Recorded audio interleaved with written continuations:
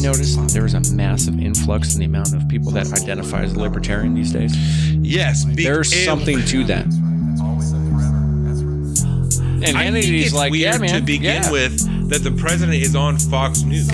Like that did Barack Obama ever call into any? No, bro. That's really weird. Come on.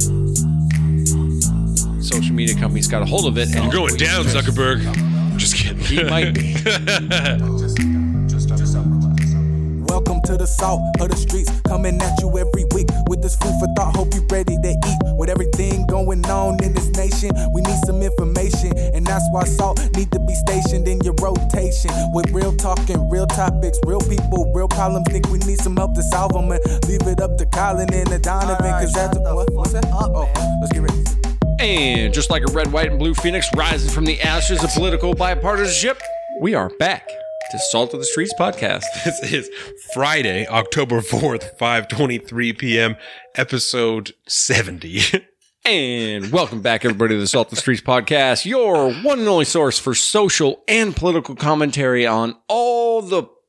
oh, man, see what happens when I go off script? On all the... I even lost my spot. On all the weekly news, pop culture, and sports that you can handle. And the best part about the whole deal, it's all built from the ground up for people like you and me, the everyday normal person. So come down and join us as we discuss life, liberty, and the pursuit of happiness, and continue our endless efforts to bridge the gap between people and information. As always, we are your hosts. I'm Colin. I'm Donovan. Was it good for you? And coming up on this week's show, we have we got a Houston police officer goes to jail for murder. We've got the Washington state government attacks the vaping industry in a pretty heavy-duty way. And maybe the federal government. Yeah, and that's... let's not bring talking about that shit. Let's not bring up that nightmare. But, of course, the elephant in the room, if you will, and that's not a pun just because he's a quote-unquote Republican, but we're going to be talking, of course, about the Trump-Ukraine and impeachment inquiry whirlwind. Joe Biden and Hunter Biden and all the shit. And China now, apparently. Yeah. Hillary Clinton in 2016, you know? Yeah, and then the server. We found the server. Oh, wait, no, this is just a conspiracy theory. It's going to be interesting. It's going to be a great show. We're so glad you're with us today. And what are we drinking today? We're drinking, what do we call this? Space Blood? Space Blood. We couldn't remember what it was called, but it's a mixture of two different beers, and it's like our favorite thing on the planet besides talking to you guys every week.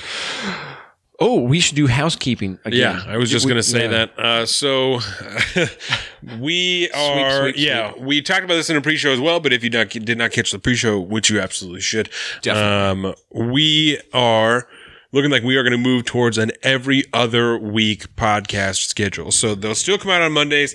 They're just going to come out every other week. Excuse me. In the opposite weeks, we are going to actually be putting out blog posts, audio blog posts. We're going to figure out exactly how that's going to be done. But with it every other week, we're going to actually have time to do that. It will work. We promise that you'll have content. We're not going anywhere. As talked about in the pre-show, you guys are incredible. We're, still seeing growth that's like consistent, and it's awesome. And that's all you. Yeah. But we got to keep it up. Especially because Podcoin just went under, RIP Podcoin. Oh, yeah. So, just do everything you can, just help us out. Just share it and just let people know, and just keep talking, commenting, rating, reviewing. It helps other people see it. It's awesome. So thank you guys. And keep it up. Absolutely. And on that note, I completely neglected, because we started to get, off track on the podcast or on the pre-show a little bit. So I wanted to talk about Podcoin and just some of the stuff happening in the realm of audio entertainment, if you will, in the podcast sphere, right? And I think it even speaks a little bit more to social media and stuff too. But Podcoin, as you alluded to earlier, went down the end of September. I think their final day was like the 24th or something like that. Something sad. Fucking surprise, because as awesome as it was for us and exposure and all this great stuff, and if you are here from the artist formerly known as Podcoin, welcome to whatever other podcast platform you're on. And I'm sorry you're probably having to hear ad reads on all your other favorite podcasts, but we know we are your favorite, so I don't feel that bad. But we got a Skype call? Hello? Hello? Hi. Hello, Jordan. You're on the podcast. Yeah, we're recording the podcast right now. Hi, Jordan. Hi. Honestly, my phone was in my pants. Oh. Your phone. Tummy dialed you. Well, You got butt dialed, bro. thanks for joining the show. Do you have anything that you want to say before you leave? I'm really confused why your voice was coming out of my pants. You're so funny. Oh, thanks. Oh, Well, we I'm love finishing Jordan. shopping now, so I'm going to go get in line. Woo! And that. We'll have a good time, guys. All right. Love you. Love you. Bye. Bye. See, this is why you choose Salt of the Streets, because I will pick up any phone call. Yep. All right. Don't tempt me with a good time. Even if you're calling us from DC, I'll still pick that shit up. Oh, snap. Yeah. So Podcoin. Yes. Podcoin had 0 ad revenue intake. Yes. If Right. you never, just for background, if you never used Yeah. Podcoin, it was an app that we were using where you could go on there. We also promoted it. If you were listening to the podcast, you heard the ad read that Colin did a great job on, where you could go on there and you would get virtual coins for listening to podcasts, and you could turn in those coins for gift cards, or you could donate them for different things. I donated all of mine to animals. Yeah. Food, a shitload of calories of dog food is what I donated. And so it was cool. What is it? It's 106,460 calories of dog food I Look at donated. It was 5,323 Podcoin that I had. Oh. Yeah, I was balling out. I was working towards 10,000 because I was going to get a fucking $50 Amazon card, but instead donated all of it to the animals because animals are awesome. And You the dog, are a saint. and the dog that was on there was this little black lab puppy, and it was so fucking adorable. cute. I really want a chocolate lab. That's like a chocolate lab and a German short-haired pointer. Something about a brown dog, you know? I love a brown dog. I don't know what the deal is with Fucking that, racist is what you are. but- Yeah, I'm not sure. I mean, because the German pointers are even like brown and white, you know? Yeah. But I've No, they're cool looking dogs, something man. about a brown dog. Yeah. We had a chocolate lab who is no longer with us, unfortunately. It was a family dog. Actually, Chloe, show pup, that is one of her pups. Oh, really? Yeah. That's adorable. And poor Chloe's getting old, man. She's starting to show her age. She's getting Chloe arthritis girl. real bad. Yeah. She's as old as my marriage is. We got her. That was part of our wedding present. Was we got one of the puppies from the litter. That's adorable. Yeah, it's adorable. So she is. Dogs are the best. I think was it 8 weeks? I think is when you do the handoff from the mom and Yeah. stuff like that. So she's 8 weeks older than our marriage is. Wow. So it's adorable. Yeah. What was it? Oh, Podcoin. So yeah, this Podcoin thing was great. It was cool because the point accumulation was pretty slow, but at the end of the day, all you're doing is listening to podcasts, and so If you who kept cares if it you takes kept you a the year? streak going, Yeah. then it was like 2 coins for every 10 minutes, which was actually a pretty good rate. But it did cap you out at 720 minutes a day. I realized that's like the most Podcoins you could earn was, whatever, like 36 or something like that a day. Oh. And it caps you out at a certain point. I noticed that. Only you would be able to Only tell that. only I would know, but it caps you out. You don't get 10 hours. I was like, if who you else listen has 10 straight hours for 10 hours. today? However many hours 720 minutes is. Or, God, I miss listening to podcasts for 10 plus hours a day. it's kind of rad. It is. Sometimes got I through run out, So many audiobooks I went through because I would listen to, this was back, we had It can cost probably a lot of money. half the podcast load that we have nowadays. you know? And we'd run out like part way through. We'd have the Definitely halfway through the week. yeah, because we have our dailies that we'd hit, but that's over and done within an hour. Especially then it was only like 2 or 3 and you'd have to listen to like the whole BBC podcast just because that one's like 50 minutes, Yeah. just to so you're listening to shit you don't even care about. Because they always just to have a stretch puff it out. piece at the Yep. end, and I'm You're like, I don't care just don't give a about shit. Yep. saving the gorillas in the Congo. Yeah. It's I mean, I awesome, do. but- That's not the example I would have used, but That's not why I'm a hero, though. yeah, I'm just there's saying. some shit I just didn't care about. Yeah. Yeah, some of it was pretty weird, but Yeah. I just knew it was inevitable. I had a note I told you I had written down like a month ago, and I just kept meaning to bring it up. And it was like Podcoin business model. Like, and the only thing I can assume was they were getting some kind of kickback from Amazon and Beats or whatever those headphones were like the ultimate prize. Yeah. Just to keep them afloat. But there's, there's no money in it. How are you supposed to run a platform without some kind of revenue system in place, right? And that gets me thinking. Because there was no ads. You know, just again, for anybody who never used it, there was no ads on there that were Podcoin ads. We never had to pay to be on there or to get promoted or anything. So like, there's no money. I don't know what the deal is. Yeah. But that started to get me thinking again. And I am of the mindset now, and I might have been listening to too much of The Portal this week. They had that on Andrew Yang, by the way. So Eric Weinstein and Andrew Yang on the podcast together for an hour. All right. That I might have to listen to this. Yeah, that I might have to listen to. But, it comes up that this ad model that we see on social media, we hear in podcasts, The Daily is notorious these days about that. Fuck The Daily. And we're going to segue into The Daily because it's quick after this. Because we have thoughts on where The Daily's at these days.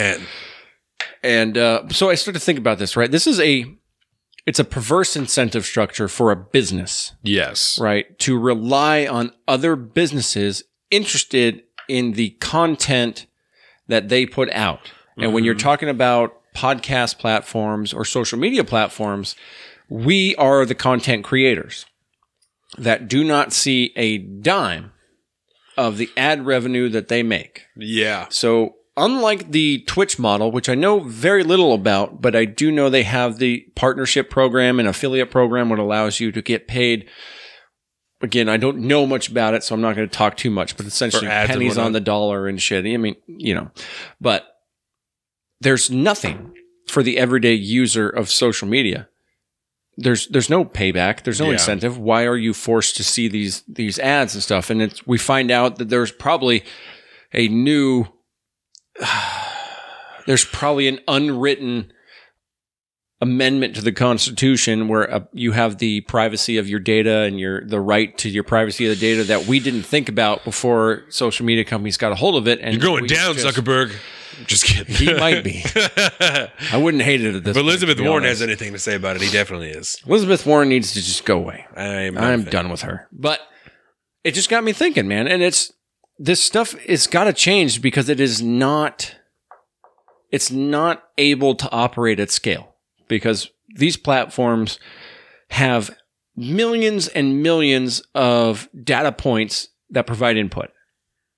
And there's no way that you can reliably count on a particular platform to do what you think is best for your ad read or your fucking ad post on Facebook or something like that, right? Mm-hmm. There's no control. And so this has opened us up into this new era of politically involved corporations and companies because they want to pick a side of who they sell to and who buys their stuff. And, Nike getting involved with Kaepernick and stuff, and part of it maybe, and who knows, but, there's a lot of motive there that you're kind of assuming when you make these calls, but there has to be a better way to provide creators the opportunity to make a profit where a platform can still take a percentage of it. And it's very similar to maybe like a Patreon model where it's a subscription base or something. I don't know. But it's a crazy new world. And these are ideas I think people should be thinking about because the old school way of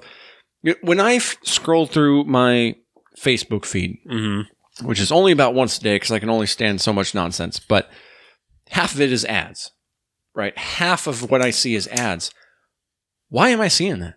I want to see the pictures my friends are posting. I'm looking for wedding pics that are, illegitimately hitting the Facebook a little too early or whatever. Just whatever, And I'm not seeing that. I'm seeing ads for the most part. And I don't want that. And I understand that because we choose this platform of Facebook to be on and all this, we have to be exposed to that. And that's what I was just going to say is that's like a consequence of choosing to use that platform. Which did not exist at its inception. Yeah. Which is weird to think about. But they got to make money eventually. They do. At a certain point. Otherwise, they would have been money. A Podcoin. Yeah. And there's a difference, I think, that I can see between just regular ad marketing and targeted ad marketing, Yeah. But targeted ad marketing is also based off of the things that you are liking. Or talking about or whatever, like that's based on your the interest that you're putting out there. Your data. You know? So that's like, you know, and whether or not it's data, because like if your Twitter is locked, you know, I can see that, but like mine's open, you know? Mm-hmm. So is the shit that I'm saying on Twitter, like, is that really my data? Cause I'm putting it out there, you know, into the open Twitterverse where, especially if I use a hashtag, anyone could see it at any time and could say it, you know, and could say something to it. And I told you the shit about Kevin Smith. I got fucking 10 people on there. I don't know, 90 of them liking it. Mm-hmm. I don't fucking know who they are. And it's because Kevin Smith liked it. They saw it and they started liking it. You know? Kevin Smith liked it? Yeah. Oh, that's how this whole thing happened. That's how the whole thing happened. Yeah. That dude never ceases to amaze me. I get really lucky, I think, at tweeting at people at the time. Dak Shepard, at the time Kevin they're Smith. on their phone. You know, like I just happen to get to them when they're actively on their phone. And I just think I have really lucky timing with that.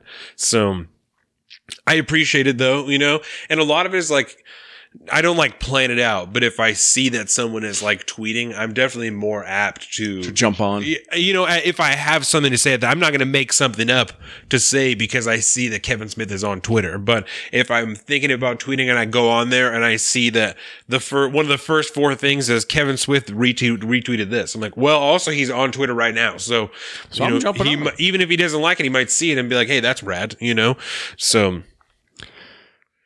Do you have anything for your new segment this week? I don't have anything. I have something we can talk about that I couldn't necessarily add into this because I couldn't draw a big enough distinction. We can talk about it. And if you want to hear us talk about more stuff like this, you can find us on our personal social media. You can find me at alpaca_Donner on Instagram and at Salt of the Street on Twitter. And he is at Big Bird Offie on both of those things. We have our YouTube at Salt of the Streets, our Facebook at Salt of the Streets, our Instagram at Salt of the Streets. And you can find all of that information on our website at saltofthestreets.com. Thank you very much. It's awesome. It's being redone. My wife's kicking ass. So with the vape ban that happened in Washington, right? Yes. So we can just start here because we'll start here with this and then we'll lead into actual information, right? So I've seen a lot of people like sharing shit that's like, oh, so heroin and meth is okay in my state, but flavored vapes are not. Okay. Right? And they're like, fucking, you know, you can go in and like, thank God my safe injection site is now fucking vape free, you know, and shit like that. And I mean, that's so Northwest, though. So passive aggressive. Super frustrating, right? Because it's, if nothing else, disingenuous to the argument that exists behind those things, right? Yes. And this is a conversation I've had with a couple of different people, and I don't feel goes over well every time, right? Or really any time other than talking to you about it. When you're talking about drug addiction and trying to deal with drug addiction, no one knows how to fix it. Nobody. Right? So there is 1,000 different ideas on what people think is the way to go, right? And part of it starts with what you think about people who are doing drugs, right? Mm-hmm. If you think that people who are doing drugs at a certain point are sick, right? And this is my personal opinion, right? There's a choice that you make to start doing drugs because you have to make that decision to pick up the pipe, to smoke methamphetamines, to slam heroin into your arm, to do any of these things that is going to fuck you up and you could get crazy addicted to. You have to make the choice to do that, right? Yep. There is a short window of time in which you can stop doing that before you are wrapped up in something that you are addicted to and your biology and your chemistry in your brain has been adjusted to the point that you will literally get sick and at a certain point can die if you don't have that, right? Yep. And I'm not saying like, oh, fucking poor you because you're just so sick and you have a disease. You fucked yourself up, but now you have a disease. And if you quit, you'll die, right? Or you'll get so fucking sick, you'll want to die, you know? So that's how I personally feel about that, right? You make a choice, but at a certain point, you're in something that you don't necessarily have control over. Yeah, you right? can't get out once you're in too deep. So there's different ways that people think to solve drug addiction, right? Or people dealing with opioids and shit like that, right? One of them is a safe injection site, right? And along with that, like a needle exchange. And the ideas behind this, right? Before anyone's like, this is fucking stupid, it's advocating for this, right? The idea behind it. So there are grown-ass people, and you can't force anyone to get clean. If you try and force someone to get clean, they will not get clean. You have to want to be sober, or else you will not stay sober. I have never been addicted to methamphetamines or heroin. I have many family members that have more than dabbled in these things, and I can tell you, if you don't want to be clean, you cannot get clean. So the idea behind these things is we would rather you have more opportunities to realize what you're doing and turn around your life as opposed to just maybe dying, right? So we would rather you have clean needles if this is what you're going to do, because we can't stop you. We would rather you have clean needles so you don't get AIDS, so you don't get hepatitis, so you don't die, so that we don't have to further spend more money on you in the system later on, right? Because if you're addicted to drugs and you're going to get free needles, chances are you're going to have health insurance that gets paid by the taxpayers, right? Yeah. When it comes to safe injection sites, if you're going to do it, I would rather you not die. And there's many people who don't agree with that. If you're going to do drugs, there's a lot of people who are like, fuck them. They're making that choice. They're going to die. I understand they're making that choice. Mm-hmm. But if the idea behind it, like I said, is that you want to provide someone with the opportunity to turn their life around and get clean. And you can't do that if you're dead, right? And there's tons of success stories of addicts that got clean and turned their whole life around. And I know for a fact that the amount of ODs in the areas surrounding safe injection sites drops dramatically, right? Oh, yeah. And certainly there are people who are fucking high as shit outside of the safe injection site because they get as high as they can without dying and then leave. And they just fucking fall over sometimes and they're fucked up on the ground. That's the thing that happens. No one wants to see that. I'm not advocating for this, right? I'm not advocating for it, right? But I'm saying I'm not advocating for people being fucked up in the streets because I don't like that, right? Yeah, it's not it's bad for public safety. But it's a difference in the way that you're looking at what's going on. And I think it is at the very least disingenuous to conflate the two things, safe injection sites and fucking needle exchanges and flavored juices being banned, right? Oh, yeah. And I'm not even defending the vape ban because I think it's stupid as shit. But to compare those two things, like I said, is at the very least disingenuous, also super misinformed. And I don't appreciate it. It makes me super frustrated, you know? Mm-hmm. And it's like just speaking as someone who has family, like I said, who's more than dabbled in that shit, I would rather my family has the opportunity to get clean. You know what I'm saying? Mm-hmm. Because you can't do anything about it. There's nothing you can do besides at a certain point be like, do you? I'm not going to involve myself, but do you? Yep. But I would like to know that my sister has the opportunity to get clean. You know what I'm saying? Yeah. Without like, I don't know, you know, and maybe that's biased because of the circumstance that I'm in and the experience that I have with it. But that's just the experience that I have that colors my opinion, that I feel if you're not you, but you audience, people listening, that, you know, people who don't agree with this, who think that's stupid, that it's advocating for drug use. I think that, this is, you know, an assumption, but I think that if you had a sibling that was deeply entangled in the weeds of heroin, you would want them to have every opportunity to turn their life around and come back, you know, because it's so different. It doesn't define you as an individual. It's so different. You know, there's always a way you can turn your life around. Yeah. And if you just operate on the assumption that those people are lost causes and you walk away, I can understand the argument behind it, especially as somebody that is particularly fond of personal responsibility. Certainly. But I'm also I'm more conscious of the overall cost of what happens when you don't try to do something about it. Because literally, like, by the dollars, it is more expensive to have a bunch of drug addicts ODing and dying around you than it is to have a bunch of drug addicts shooting up at one spot and not dying. Yeah. You're straining the EMS system and their whole capacity to serve their community because now their attention is solely focused in one area. Right. Right. It's not like you go into a room and there's a nurse there who's just like, have fun. I feel when you use drugs, they're probably talking to you actively about how this may not be the best choice to be making at that time. You know, you have other choices. We also have, you know, sobriety programs. We have outpatient programs, inpatient programs. There's places you can go. There's assistance you can get through the state. There's this. I guarantee it. guarantee there's information there. There's pamphlets there. There's the information, the opportunity once inside the safe injection site to make that choice to turn around. You know what I'm saying? It's not like they're just like, here you go, fucking have fun. They're there to make sure people don't die. And in the best of cases, help them try and get clean, And I think to dismiss the validity that there is to it is frustrating. And it's personally hurtful, like as somebody, like I said, who has family members who are still active in that, that's personally hurtful.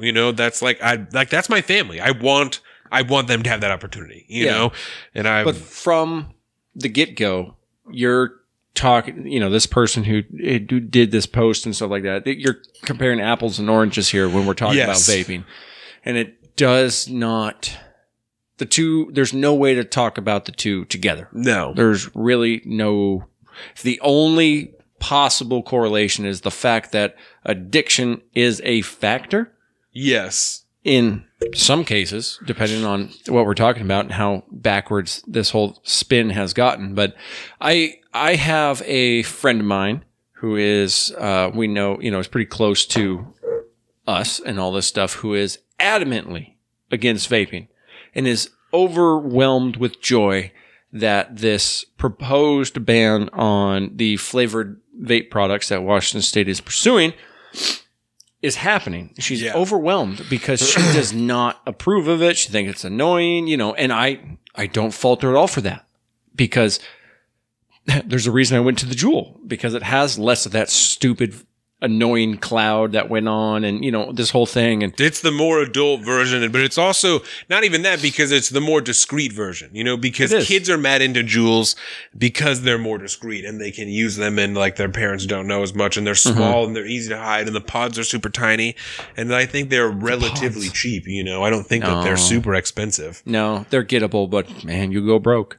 Just like smoking cigarettes or anything, it's expensive as hell for a reason. Heard that one of those pods is a whole pack of cigarettes. It's the equivalent amount of nicotine as a whole pack of cigarettes. But they also do make variety of strengths. They make a 5% and a 3%, just like in the standard vaping world with those big ass box mods and stuff like that. You have a 0 That's the shit nicotine. I think is making people sick, man. We'll get to that, but yeah.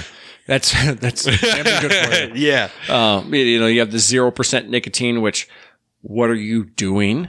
And then 3 is, you're weaning yourself off. They got 6, 12, and I think I've seen him go up as high as 24, which is when I was smoking cigarettes, right? I smoked cigarettes from like 15 to probably like 20, right? And maybe like 19. Either way, like when vaping was first starting to take off, I was still when they were just tanks, and like before the mods were like still a big thing, and you always like to get close when you talk. So I'm just putting the mic where you always go. So like before the mods and things were really big, right? I was vaping, and I started at 24. This one. Perfect. And I started at 24 to get myself off of cigarettes. Yep. And then I moved down to 18, and then 12 and 6, and then down to 3, and then I stopped. And I remember when I stopped, I had a bunch of friends who were like, well, why are you stopping? And I was like, wasn't that the point? Like I finished. Isn't that why we started doing this, was to be done like consuming nicotine, and that's why I stepped down gradually. Like I don't understand. It's like I thought this was what we were all doing, guys. But that was when people were first starting to like get mods and shit like that, and they're building them and stuff like that with all the coils and whatnot. And I just didn't ordering juice from China. Yeah. So let's get into the actual vape pens, right? So the story behind this, and we've talked about it in a couple of pre-shows, and I think some shows before, is now we are at a point where there's over 1,000 people who are sick from vaping related illnesses, right? Whether we are talking about straight nicotine vaping or, THC vaping consumption of cartridges like this, there are 1,000 people, over 1,000 people that are sick, and 18 people that have died the last time that I checked. And there is a consistency. They all are vaping. And then there's a consistency that a lot of them are using black market THC cartridges, right? And I want to be very clear about that because that is going underreported. I think a lot of times you have to click on an article inside of an article to find one that says that they're black market THC cartridges, or at least speaks about it in depthly, right? So that's really important to know because it's not exactly been clear, right? A lot of people are confused because last week there was a flavored juice vape ban that went into effect in Washington state, right? Jay Inslee put his stupid fucking foot down and signed an executive order and decided that flavored juices are going to be banned, I think on like the 9th or something like that. And anything that has like a food derived terpene additive or any additives, I believe is what's going on. And so there's a lot of people, like I said, that are confused as to why this is going on. The research that we've done, because I've been following this since the beginning, right? Oh, yeah. There's been 2 issues that have been conflated here into one, right? One of them is young, like teens and children getting access to Juuls and vapes and shit like that are generally fruit flavored, right? Because they're more appealing. And that's, like what we talked about this before. And I remember when I was young, they were banning flavored cigarettes for that same thing, you know, that they went to straight tobacco cigarettes for the same thing, that more kids were smoking flavored cigarettes than anything else. And they're arguing they're being targeted towards youth and all this shit. So you can't buy, as of the 9th, flavored Juul pods or juices or anything in the stores anymore. Even the dab cartridges, the THC cartridges, you can't buy food-derived terpene ones, but you will be able to buy cannabis-derived terpenes. Terpenes, if you don't know, are the flavor chemicals inside of anything inside of food or cannabis or anything. They'll have different flavor chemicals. They're called terpenes. And so you cannot have food-derived terpenes. So one of the issues is, like I said, the young people getting into the access of the vaping, and then the other side was people starting to get sick, right? And these 2 things happen at the same time, where states are starting to do the flavored juice bans to try and help combat youth consumption, and then people are getting sick at the same time. And because they happen at the same time, perfect storm. They got mixed up right into the same issue. And so now it's the flavored juices that are, you know, that are making people sick, and this, and just the THC cartridges, not the black market. And so there's so much confusion around what's going on, but feel confident in knowing that these are 2 separate issues, right? They are 2 separate issues that warrant 2 separate discussions. And as far as trying to remedy either one, the executive order that just overall bans flavored vape juice and cartridges and whatever, it is not the way to go, right? So, not the way to go. And I think, I don't know if you might have said this, I might have missed this, but so what happened here, just so we can throw out the facts here first, is... That's good. The governor, Jay Inslee, who thank God is not running for president anymore, signed an executive order directing the state board of health to use its emergency authority to ban all flavored vaping products, including those containing THC, if adopted. During the health board's October 9th meeting, this ban will take effect the next day. It'll last for 120 days and has the ability to be renewed at that point. So that's what we're looking at. It isn't in place yet. We're going to be watching very, very closely on the 9th to see what happens. And knowing the state legislature as we do, this is going to pass. And because the Democrats have a very heavy majority in the state now. But so this is going to pass, and we're going to deal with the consequences afterwards. Yeah. I have already signed the petition against it. Hey, me too. Hey, look at that. I think you did it. And did you share? Yes. Thank you, John. The guy whose house we got married at, John, Red. He listens to the show pretty frequently. He says he listens to it, and sometimes he wants to pull his hair out from some of the stuff that I'm saying and some of the stuff that we're saying. But he enjoys hearing it. You know, it's welcome to the center, baby. Yeah, no, he's a good guy. He's very strong libertarian, very about his own shit. Don't touch my money. Don't fucking fuck with me. Just leave me alone and let me do what I want to do. So very quick side note. Yes. Have you noticed that there is a massive influx in the amount of people that identify as a libertarian these days? Yes. There's something to that. Which is weird because I remember when I was a kid, my mom is registered as a libertarian, and that's not my mom No, at all, right? not at She all. signed up as a libertarian, I think, so that she wasn't like to be in either party, but I think she kind of thought it was like independent, you know? But at the time it was just libertarians were just dumb. Like no one understood Crazy. them, and they're just like, you guys are crazy, you know? As a political party, they still are. Yeah. But I think it has, as people are pulling away from the two larger political parties, they're identifying more with that they're realizing like, oh, this is kind of like a little bit of both of these things, you know, that like, I want people to get the things that they need, but don't take too much of my money to do it. Just you leave know? me alone. Yeah. And don't touch my guns, and don't charge me too much to live on my own land, or preferably nothing at all. You know, I'd love to pay no taxes. That would be great. So I got a new friend that started working at the city, and I'm going to tap that resource here one of these days real soon. Yeah. I got to let her get ensconced in the bureaucracy, and then I got to tap that because we got some changes we got to make around here. I think when a lot of people realize that libertarians are like generally in like up the alley of taxation is theft, they're like, wait, you don't want to pay any taxes? And they're like, yes. I'm like, that sounds cool. That sounds really nice that I don't have to pay any taxes. That's appealing to a lot of people that think left and think right. Nobody wants to pay more money to the government. Yeah.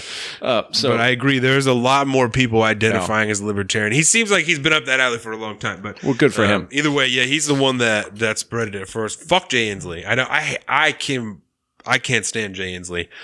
The absolute worst. His lieutenant governor is also kind of an idiot. Yeah. I will say that. He was on the our favorite people of all time, the PSA guys, were recently in Seattle. Oh, where they found a loving audience, of course, because thank you, City of Seattle, for being who you are. We should have gone. I didn't even know they were doing it. I did. They've been talking about it for months. We should have gone. I have a really hard time justifying paying them any money. Oh, God, we would have hated it. We would have hated it the whole time. We would have had to get fucked up before we went. We would have had to go to the bar, have at least 3-4 beers before we went, smoke weed on the way there. We would have to. And then just throw cards at people and just be like, you guys are fucking socialists. Yeah. We're out of here. Y'all are crazy. He was on the tail end, you know, how they generally have a guest or something like that, or they play an interview. He was on the tail end of that show, and I fear for the future of our state. Sometimes those interviews can be very informative, and sometimes they are very ideological. Yeah. And it was basically just him answering a couple questions and talking about how amazing Governor Inslee is. Sorry, that yeah. So we're going to find out what happens, but like you said, there's two major narrative streams here that have coalesced into one perfect storm of stupidity.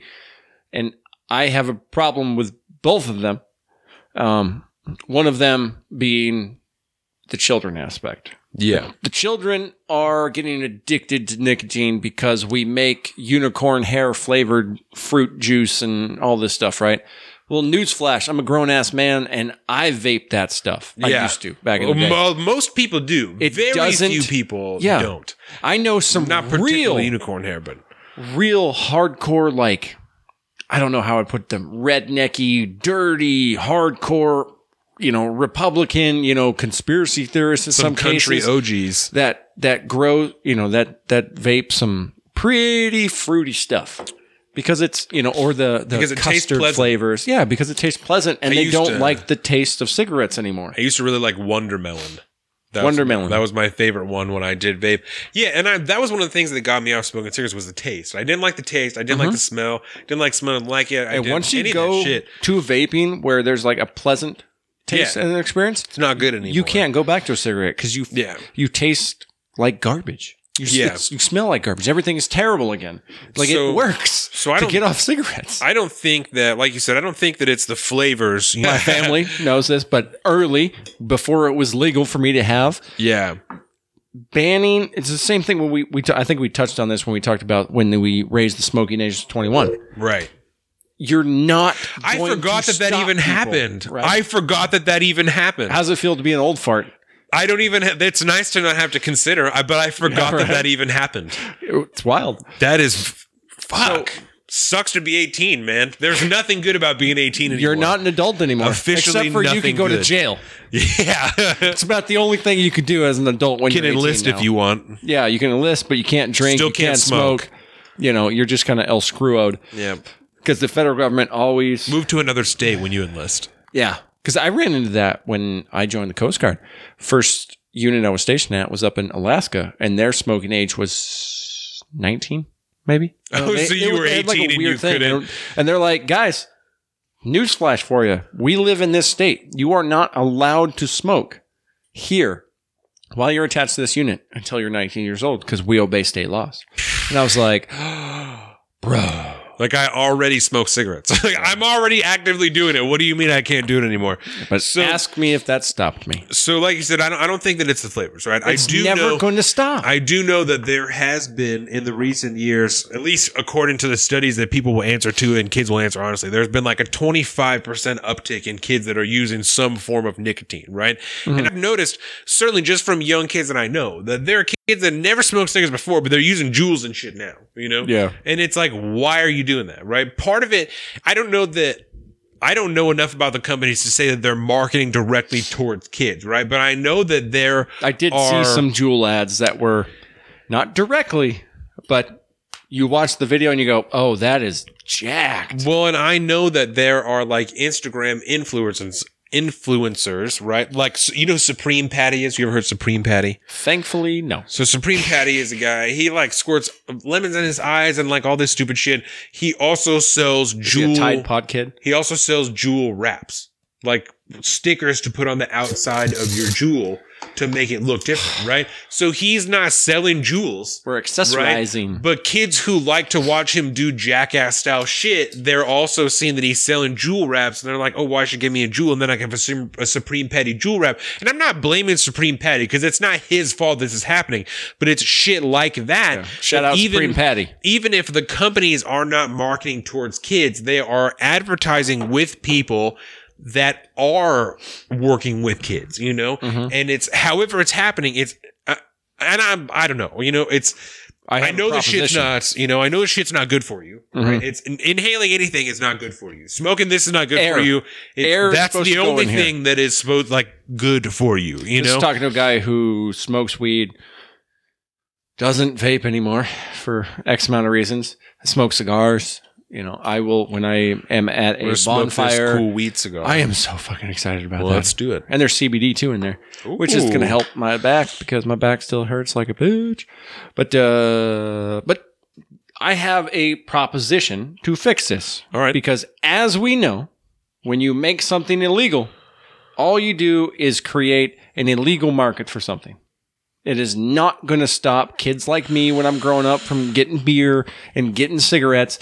There's only one possible fix to this. And I don't agree with it, but this is the only way that will do it. And you need to outlaw nicotine. It's the only way you can do this, because unless you make it a controlled substance that is illegal, people will still use it and get it. Yeah. I have you can make your own. Like you can make your own juice by buying the ingredients. It's like cooking ingredients, and then you can buy the flavors and just make the shit yourself. I had fire somewhere. There is one fire, but either way, because I know a guy who used to mix his vape up here because he was tired of buying it, so he'd buy it in bulk. Yep, and he wouldn't add any flavors. He would just add nicotine and the juice. Yeah, I know. Well, he doesn't vape anymore. He was trying to get off, and that's one of the ways he was making himself do it. Making it gross.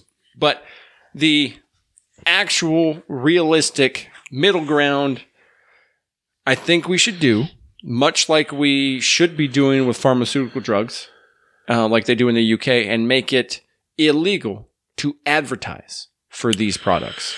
I don't think just you should, as a whole. I think you should control what's in them. I think you should regulate what's in them, and essentially the same thing that the state does with this stuff. Test it to make sure there's no pesticides and all this stuff. Make sure you know what you're getting into. Okay, you're going to get some nicotine. You're making this personal choice. Leave it up to people that want to do that. That is, I think, the one, sorry not to interrupt you, but one of the good things about the executive order is that they will have to list every single ingredient in whatever it is that you're buying. You know, whatever dab cartridge, whatever THC cartridge, whatever juice you're buying will have a list of exactly what is in it so that you'll know, you know. And I hate the fact that doesn't exist now. Right. It's on the weed.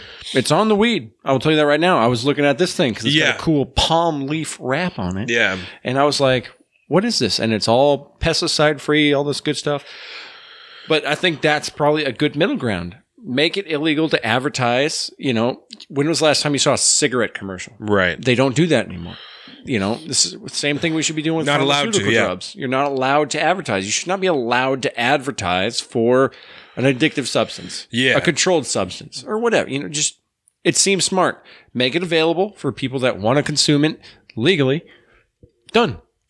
And as far as the vape ban, right? When I was talking to the woman in the weed store today, the recreational store today, she was telling me that as far as she knew, it wasn't going to affect, like we said, THC cartridges that are cannabis-derived terpene infused, right? Yeah. So this one is an Oregon Diesel cartridge. So Oregon Diesel is a strain of weed. So it's a distillate that they take the terpenes from Oregon Diesel and they put it in the distillate to make it delicious. So this tastes like Oregon Diesel if you were to just like eat the bud or like dab it or something. Like that's what this would taste like. So I like that the natural terpenes. Yes. Because it just brings out more of like the natural flavor that's in it. And I think I think if that's what's going to happen, I think that we'll be okay, right? If you just can't buy apple, flavored fucking THC cartridge, I think we'll be okay, right? You know what's going to happen, though, What right? concerns me is if this affects all THC cartridges, right? You're going to force a black market in an area where there wasn't one before. And it's the black market THC cartridges that are killing people, right? Those are the things that are making people really sick and that are killing people, right? Sounds counterintuitive. It is from what we can tell, right? I'm not a scientist. From the information that I have gathered, it is the liquid vitamin E acetate that is being mixed and cut into these black market dab cartridges that is making people sick. I'm going to tell you what's going to blow your mind. I got a couple stories that I've gathered over the last, few weeks and stuff. It's not just that. There's more to it. Did you listen to Meat Eater with John? I'm going to pull it up because I just remember John Norris. No, it was like heavy metals and shit in there. Yes. There's like bad shit. So this is a guy, he's a former game warden who started the tactical division or whatever, attacking illegal grow-ops on public lands. These dogs are barking and I'm going to kill them before I finish this thought. But what part of the problem is a lot of the illegal THC cartridges that we're getting are also manufactured illegally from illegal grow-ops who use insanely toxic pesticides. Yeah. And those are also coming in to those things, and they're finding a couple of these cases. And the problem is there's no single thing that's wrong with all these cases. Every one of them is a little different, and some of them just are nicotine, and maybe somebody's lying, and some of them aren't. That dog's going nuts. I'm going to kill him. But I can go if you want to. I'll get it as soon as I finish my thought here. Yep. But I think that's what the major problem here is there's it's not just the vitamin E. So much bad stuff. All the other bad stuff that's going on that is caused by the illegal black market. Yeah. So I read an article that I think was out of the Washington Post. And I think it was in California, where they bought like 13 black market dab cartridges. And then they bought a couple in the store. And all of the ones that they bought on the street had this vitamin E acetate and the heavy metals and all this terrible stuff in it. But none of the ones that they purchased in the store had any of this stuff in it, right? And we talked in previous shows about reports in Oregon that one of the people that had died there had purchased a THC cartridge for one of the recreational stores there. When the police went to find that particular product, they couldn't find it in the store, right? So when I'm reading this article about testing on these different products, they have pictures of some of these black market cartridges, and they're in legitimate looking packaging that has logos and, it looks like something you would buy in a store. So again, from what I can tell, it seems like they found a black market cartridge that looks like that looks like it was bought in a store, and so they thought it was purchased in a store, but really it's black market. So I think the big thing to take away from this is don't smoke anything you don't buy in a store, right? The CDC is telling people not to vape at all, which I think is a safe thing. You know, if you're really concerned about it, that's a safe way to go, is to just not do it, right? Not why I stopped vaping. If you're concerned about it and you don't know what the deal is, the safest thing to do is to stop vaping at all, because no one knows what the actual deal is, right? Because it's not, they don't have proof, for whatever reason, there isn't proof that all 1,000 people who are sick have been using THC, right? So there is certainly an idea that most of them may be, but there is no way to prove that, right? And until then, we have to assume that there is something to the idea of vaping maybe making you sick. Whether those people are using black market juice as well, whatever the deal is, you know, something about this is making you sick, right? I don't think that it's using one jewel that's making people sick. I think it's when you're seeing videos of kids or people using 5 joules at one time so they can blow these big ass clouds. That's going to make you sick, right? When you're inhaling lungfuls of condensed vapor into your lungs and you have 2% oxygen in there mixed with all that other shit. You do that all day, every day for months at a time. If you ask me, that might make you really fucking sick, and that wouldn't surprise me, right? So, in my unprofessional opinion, right, after all these facts have been presented, our opinions are on the back end. I don't know for sure, but it seems that it makes sense to me that you might get sick if you're using a mod all the time and you're blowing these enormous clouds. If you're doing it heavy, you might get sick from that. That might be stupid, you know? That just makes logical sense to me. It also makes logical sense to me that if you're buying shit on the street and you don't know what's in it, it might make you super sick, you know? It's the equivalent to me of given at a bar or a club, drinking a drink that somebody just hands you. It's control over what you put in your body. Someone you don't know. I mean, you should trust your friends most of the time, unless your friend is Ari Shafir. That's true. Sorry, Bert Kreischer. But I mean, realistically, I am totally 100% on board as somebody who enjoys the nicotine. Just like I enjoy the alcohol, which is toxic. It is poison that I put in my body. It's really bad for you. It is not good for you. I make the personal choice to consume what I consume, and I know the risks inside of that realm. Yeah. I don't know how to tackle this because there's so much to it. There's a cultural fad sense to it. There's like a youth audience aspect to it that just makes you cool. Just use your brain. You know, it's just, if you're not totally, again, personal, maybe people think it's judgmental. It's hard. If you're not smoking cigarettes, you probably shouldn't be vaping. You know? Because the purpose of vaping, the whole idea of it was to help people quit smoking cigarettes, right? No. If you pick up a vape when you've never smoked cigarettes, you're defeating the purpose wholly of what it was designed to do, right? That's not to say you can't do it. And that's the problem with this vape ban, is that it takes away people's personal choice of their own choice, that if you want to buy cigarettes and smoke cigarettes and fucking kill yourself, then you can do that. You know, there's nothing like, we can't stop you from doing that, and it would be wrong for us to try and stop you from doing that, right? And that's what's wrong about this vape ban, is that it's taking people's personal choice out of their life from what they want to do, you know? Mm-hmm. If you want to fucking vape and maybe get sick and do whatever, and, you know, whatever, that's on you. I don't care. That's none of my business. Yeah. You know, you want to smoke weed? Smoking weed's bad for you. You know what I'm saying? Because smoking anything is bad for you. Yep. It's bad. But we Mind do it all you, the I time. think the CBD aspect of this joint probably outweighs the negatives on this one. But like I said, it's all about that personal responsibility, and that might be the little libertarian in me that yelling out loud that, no, I know what I'm doing. I'm okay with this. I know how hard it is to quit nicotine addiction, to break yourself from that nicotine addiction. It sucks. It is not fun. It's really hard. I know that when I do this, I quit vaping. We might have talked about this on the pre-show a little bit, but I quit vaping not because of this action, because it's just time. I've been wanting to quit for a while. It's a crutch I don't like to have. This is just a good time. It's just a good time. I got some things coming up in the future that are going to necessitate me getting off of smoking any kind of product anyways. and probably get me off of the nicotine train altogether. But I'm going to start by breaking the habit of the oral fixation with because that's a real thing. Yeah, no, absolutely. It's definitely a real thing. So I'm starting with that, riding the nicotine train still, breaking the habit, the physical habit. And then I will deal with the 2 weeks of no sleep, angry at everyone, want to kill everything in sight, just pissed off at the world. And then I will tackle that then. Because I know that's my personal experience when I quit nicotine.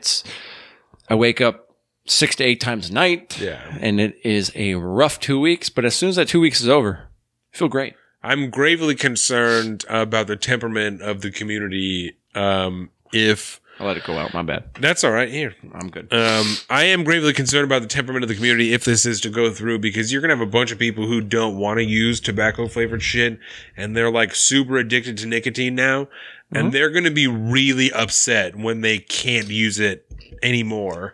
If they didn't, buy some in advance to stock up or whatever, and they just run out. Dude, they're going to be in a really bad mood, and there's going to be a lot of people in a really bad mood. I'm telling you what's going to happen is a lot of them violence, are going to go back to cigarettes because you need start smoking cigarettes. I think everybody should go to these. I don't want to fucking do that. Whatever. Who cares?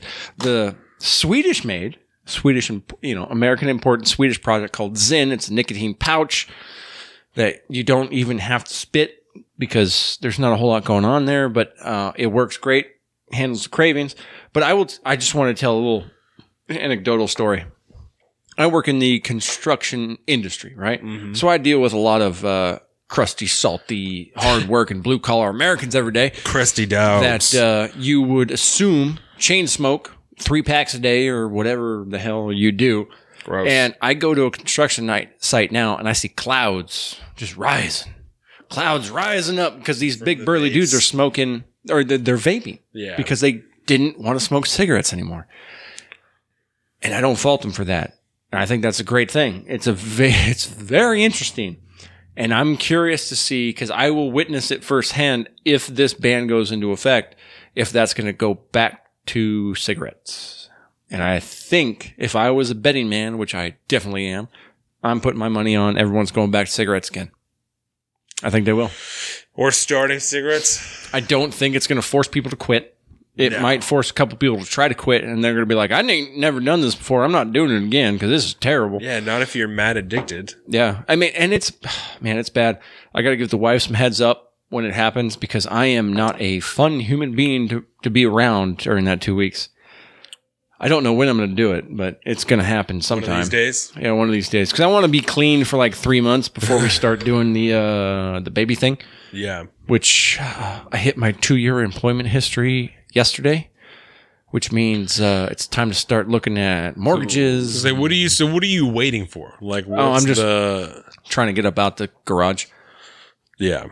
It's just too tight, man. Speaking as somebody who lives in an extremely small space. You got a great space, though. It's like it's But it's an extremely small space. Don't let that be a hindrance to what you're doing because, and not to get derailed, but you have this area here that's filled with all this shit. And I guarantee you that when your wife has a baby in her, she's going to get rid of a bunch of that shit. I don't know. She's kind of a hoarder. I guarantee you that she's going to get rid of a bunch of that shit. And we have been in the process of downsizing. Yeah. Because I'm tired of this. You know what's bad, though, is since I've gotten into the honey thing, you've seen the rack off to your left. Yep. Maybe I'll throw a little clip in there, the podcast right before it ends there. But rack. It's, I've accumulated all that since the beginning of the year. Yeah. And it's a lot. I got climbing harnesses. I've got hunting backpacks. I got hiking backpacks. I got my food supply. I got way too much. I got my cold weather gear, got my regular camo, my duck hunting camo. It's a lot of stuff. So I accumulate. You're so cool. I've just got way too much crap. Yeah. There's a lot of crap there. But it's all useful because it's hunting stuff, and that's important. You got your freeze-dried meals. But it's a thing, we're looking at that. I'm very close to the housing industry and the housing markets, and so I've got my eyes on a couple places, and now it's time to start making that move. And I feel once, it's really funny. in the house search and all this stuff, there's a new factor to account for. It used to be like, okay, well, how many bedrooms, how many bathrooms? Well, I also either need a very nice detached garage or something like that, or something that's got space to it, because I need a studio space in my house. Yeah. And then Carolina's all open to the Twitch thing, and she's not going to want to let that go as much as she can. So I need at least an extra bedroom on a house, or an extra house somewhere where you can have a studio space. You guys are crazy. And I mean, we're looking at having in the neighborhood between 2 to 3 kids eventually, and I need a house that I can utilize with that in mind. So I am excited for you guys to be miserable and have a baby. No. For you to have a kid so that so I can call you at like 2 a.m. and be like, Donovan, I want to die. So that you can, like, bro, that's totally normal. Have a better understanding of the amount of time you think that you'll have. I don't think I'm going to have any time. The two of you together. I know I don't have time now. And I recognize that is a massive problem when baby time comes. Because if I don't think I have time now, I'm going to be net negative for time later. Yeah. But hopefully, and even then, yeah, I will have a little bit of a difference there, because getting to the point where I think single income will be a thing that we can work with. And so that will help a little bit. That's but at good, the same because time, I know what you guys have gone through, and I know it's not like I'm like, oh yeah, no, that's it's totally cool. That's not going to happen. Whatever. And you're like, no, motherfucker, that's not the way it works. Yeah. Well, and that's good, because I have time, because Jordan doesn't have time. You know, like, that's the only reason that I have time to do things like this is she has a full-time job, because she's taking care of Dax while 24 hours a day, 7 days a week. So, which is something Andrew Yang talks about. And I think Andrew Yang is doing something interesting.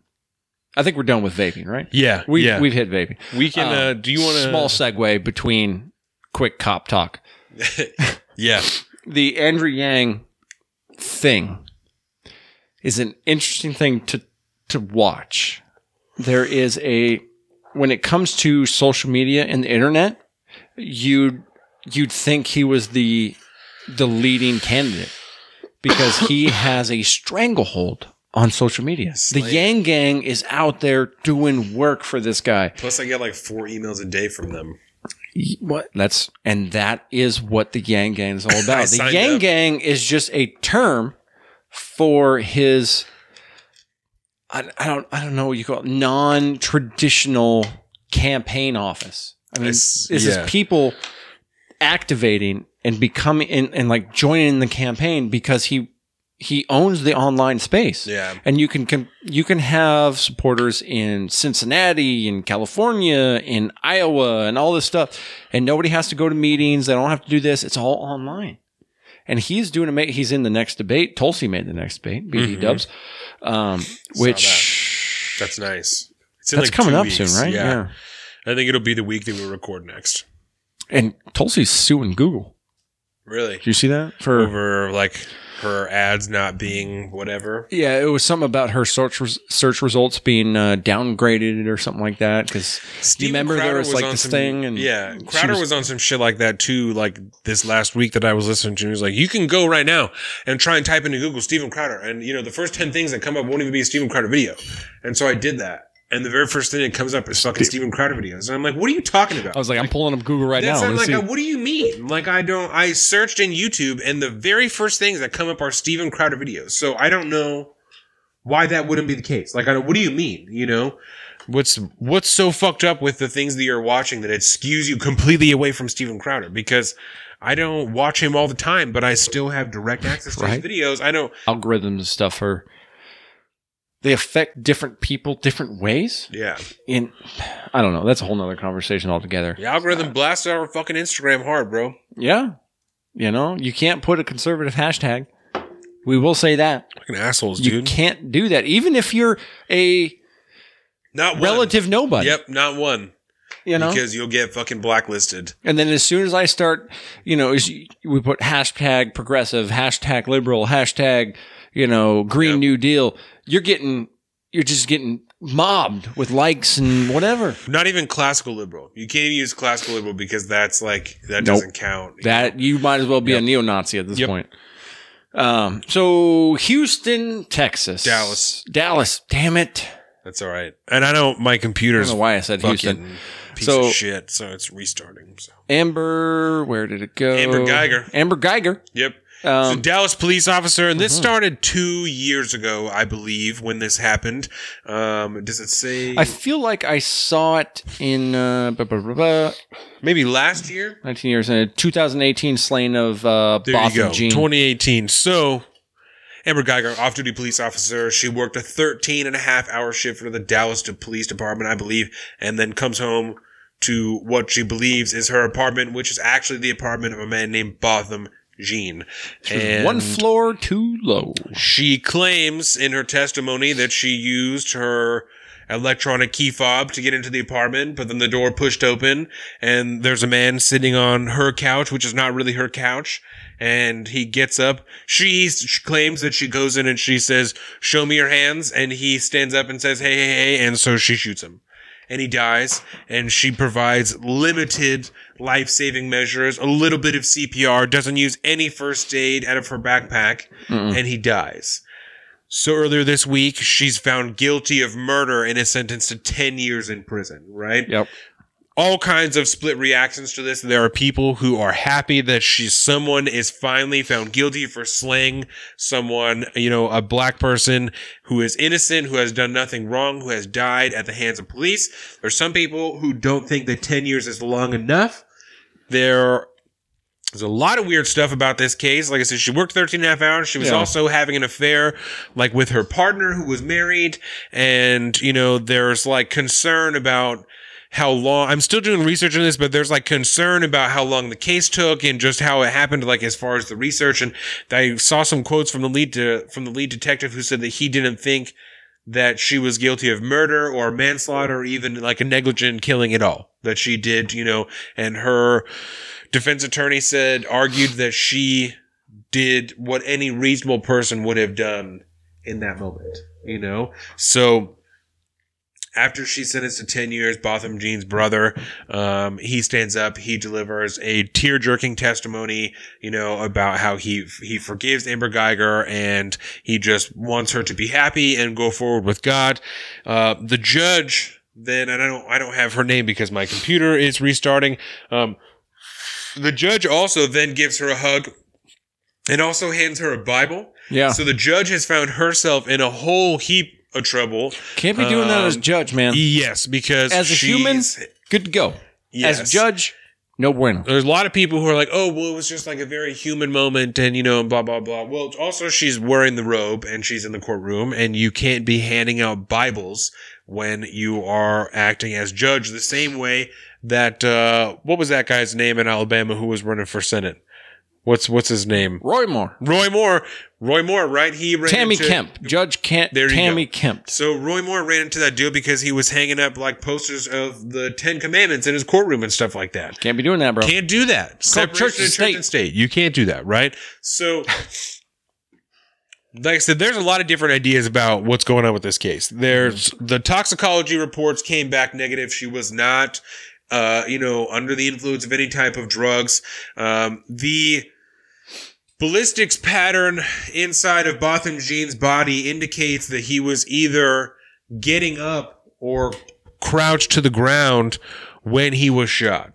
So the idea that he was coming after her is nullified by the science behind the entry wounds, right? Yeah. She also chose not to use her less than lethal force, her taser, her mace, chose not to do anything like this. Again, she had first aid in her backpack and chose not to use the first aid kits. Is that it? Do you want me to move it farther away? No, you're good. The dog test experiment. The dog is chewing on a rubber toy. So that's probably what you're hearing. Right. I'll get it in post. So she wasn't under the influence of any drugs. She says that she only provided limited CPR because she only had one hand because she was on the phone with 911 on the other hand. She had been a police officer for 4 years at the time that this happened, has been subsequently fired, obviously, as the investigation happened. I believe that those are all the pertinent facts. I think as far as the case. Because there's anything else that comes up, we'll talk about I've heard different things about, her having racist past and all this stuff. Some text messages that she had that were put into evidence during and I'm not trying to give credit because, and when we talk about more opinion, you'll understand why. But I can't wait for the opinion person. I know that when we started this, I had to go back and scrub a bunch of shit from my social media where I had said nigga a bunch of times and all this stuff because just because I was like whatever, and so I had to go and change because you were a cool kid. So I'm not making an excuse for it because it's still not something that I should have done, and it's not something that she should have done. But I know that. Without having read the text messages, so I don't know the context. I can't provide context. I don't know, what she said, because if she's dropping hard R's, then that's really hard to get around, but whatever. Hard so R's. I'm not even going to get too deep into that, right? But there's also 2 women, I believe, who lived in the building who said that they heard her knocking on the door and requesting to be let in. There's, like I said, a lot of discrepancy about her testimony and what other people are claiming happened as far as especially the lawyer for the Jean family. The breakup of the jury, I believe the majority of the jury was African American, so that wipes out a racial tinge as far as the jury is considered, right? Botham Jean was not any type of gang member. He was an upstanding member of society. Like someone said that he was like the perfect victim for this cop to finally be found guilty, right? There's no way to paint this man as anything other than an upstanding member of society, as happens in so many other cases. Churchgoer and all this stuff, and but for real, not like a politician going to church. Like this is a dude. This is just a good dude, and I am torn between this whole thing. Because if I'm going to lay out my opinion, which I'm going to do right now. First, they also tried, her defense attorney also tried to use the Castle Doctrine as a defense. And if you don't know what the Castle Doctrine is, that's like she thought it was her place. It's like a stand your ground type of deal where if you're in your house and someone comes in, you have the right to shoot them. That's like what that is. So they tried to use the Castle Doctrine as a defense. Like, bitch, it's not your house. Nope. You're not even in your house. You're in his house. You walked into his house.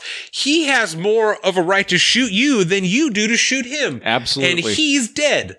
26-year-old dead in his apartment. Yep. Anyway, so I think, like I said, I think that's the last bit of pertinent facts. If there's anything else that comes up, I'll think about it and I'll mention it. But I think we can move into a little more like the opinion talk about it now, right? So the jurors rejected the sudden passion defense, which would have lowered the sentencing range to 2 to 20 years. Because she was facing 28. She was facing 28 years, I think. And there was a couple of the jury that was like, oh, I just couldn't. She seemed like she was genuinely remorseful. And I just couldn't give her 28 years. Their range was between 5 to 99 years. Because the major conversation about the actual terms in which she was sentenced was the difference between manslaughter and murder. And she was found guilty of murder, not manslaughter. So it wasn't accidental. Right. There's no negligent, whatever. It was she, and she admitted in her testimony, she intended to kill that man because she says she thought he was an intruder in her home. But either way, he died with her intent to kill him. Right. Yep. So and that changed it to murder. And that's what matters. Yeah. And I think that's as highly justified. That is highly justified. This was murder. Yeah. 100%. This was not manslaughter. She didn't accidentally run over somebody. She murked this dude who she thought was in her apartment, which I have thoughts on. Now, my opinion is that I work a shit ton. Yeah. And I have a very stressful job that is very taxing on both body and mind. When I leave work at the end of the day, I am not real good at shaking off the day's nonsense. It follows me home. If I have a bad day at work, I have a bad night. It's something I'm working on. I'm going to see a therapist. It's going to be fine. But I understand what it's like to do this. But I am also an individual who is obsessed with knowing what is around me. It bothers me to no end when somebody's standing in a place they should not be standing, stopping to talk to somebody, and doesn't know that there's somebody coming by and they are in their fucking way. Situational awareness is something I feel everybody needs. We've talked about it in, say, like shooter situations and stuff like this. Me and you both have kind of this good problem that you always want to have an escape route. You always want to know what's going on around you. And I think everybody should have that mentality. And so when I work 13 hours a day, 5 days a week, and I am fucking exhausted at the end of the day, as soon as I hit the road, my head is still on a swivel. I'm watching everybody around me. I'm watching all the dumbass people driving like dumbasses, like all the stuff, but I'm still focused. And you're not a cop. And I'm not a cop. So, which is different. You would imagine, right? Because everybody's is different. But I hold...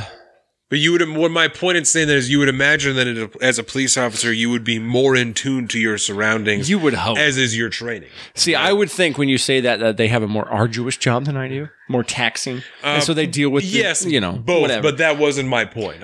Certainly I would say that is correct, but that was... That's interesting how I assumed something that you did not mean, which is a problem that I have with a lot of things that I'm working on too. But I do not have any pity towards this woman going home after an extra long shift. I mean, fuck, man, I've worked 20-hour days in the Coast Guard and then had to leave and go home, right? That was not an abnormal thing. But I'm still highly aware of what's always going on around me. And if you are not... Sorry, that's that cold part. You're good, bro. Sneaks up. But if you're not capable of being highly aware to your surroundings, you should not be in that fucking job to begin with. You should not be a police officer. And we've talked at great length before about how police officer is a very intense job that I don't think a lot of people are really built to handle. And I think this is a case of this. But I feel what the point I'm trying to get at is I think 10 years is a light sentence. The way I think it all went down is she had a long, hard day at work. She'd probably been pulling OT all week. It's a thing that Americans do because we have a work problem. And especially police officers. Police officers work a lot of overtime. They do. Seems pretty consistent. Law enforcement in general. And I'll tell you why. It's because they're highly underfunded and understaffed. Yeah. Which is a different conversation. But not on my watch. But I don't have I'm just kidding. I'm not running for office. I don't have any remorse to her working a hell of a long day and not paying enough attention to realize you're on the wrong fucking floor. I've done this before, like in hotels and shit. And not even if I've been out like binge drinking like I usually would at a hotel. You just get off on the wrong floor and you walk around and everything is identical. It's a giant apartment building. I assume it's relatively similar. But so you could easily do that. Multiple signs. But you see that shit. Yeah. And it drives me insane. You know, I think this was a 100% sheer accident. I don't think there's any malice to this whatsoever. But on the other hand, any normal person shouldn't have happened. Needs to be better than that. You need to understand where you're at, and she fails at that. And unfortunately, I think that's a bigger problem societally than anything else. But I don't have any remorse towards her. This is a man who should not have died, that was murdered in his home. 26-year-old man. And I think, I don't know, man, because it's hard. 10 years is a long time. Her life's over, right? Her life actually is over. She might only do half that time. She might not even do 10 years. Oh, yeah, that's a good point. You know what I'm saying? If she's good the whole time and she gets a bunch of time taken off for good behavior, she might only do 5, 6, 7 years. This is so good, by the way. It is. Something about that leaf, I think, is adding something floral to it. For murder. For murdering somebody. Murder. You know, she stands to possibly do less than 10 years for murdering somebody. If she accidentally, which I feel this is 100% accidental, she's an idiot who should not have a gun because she obviously is not capable of owning one and being responsible with it. 10 years, a solid 10 years, not early release, whatever. If she was early release at 10 years, I'm like, okay, I get it. Accident happens. I understand. You can never put a value on a human life. And there is no way that family of Botham Jean, right?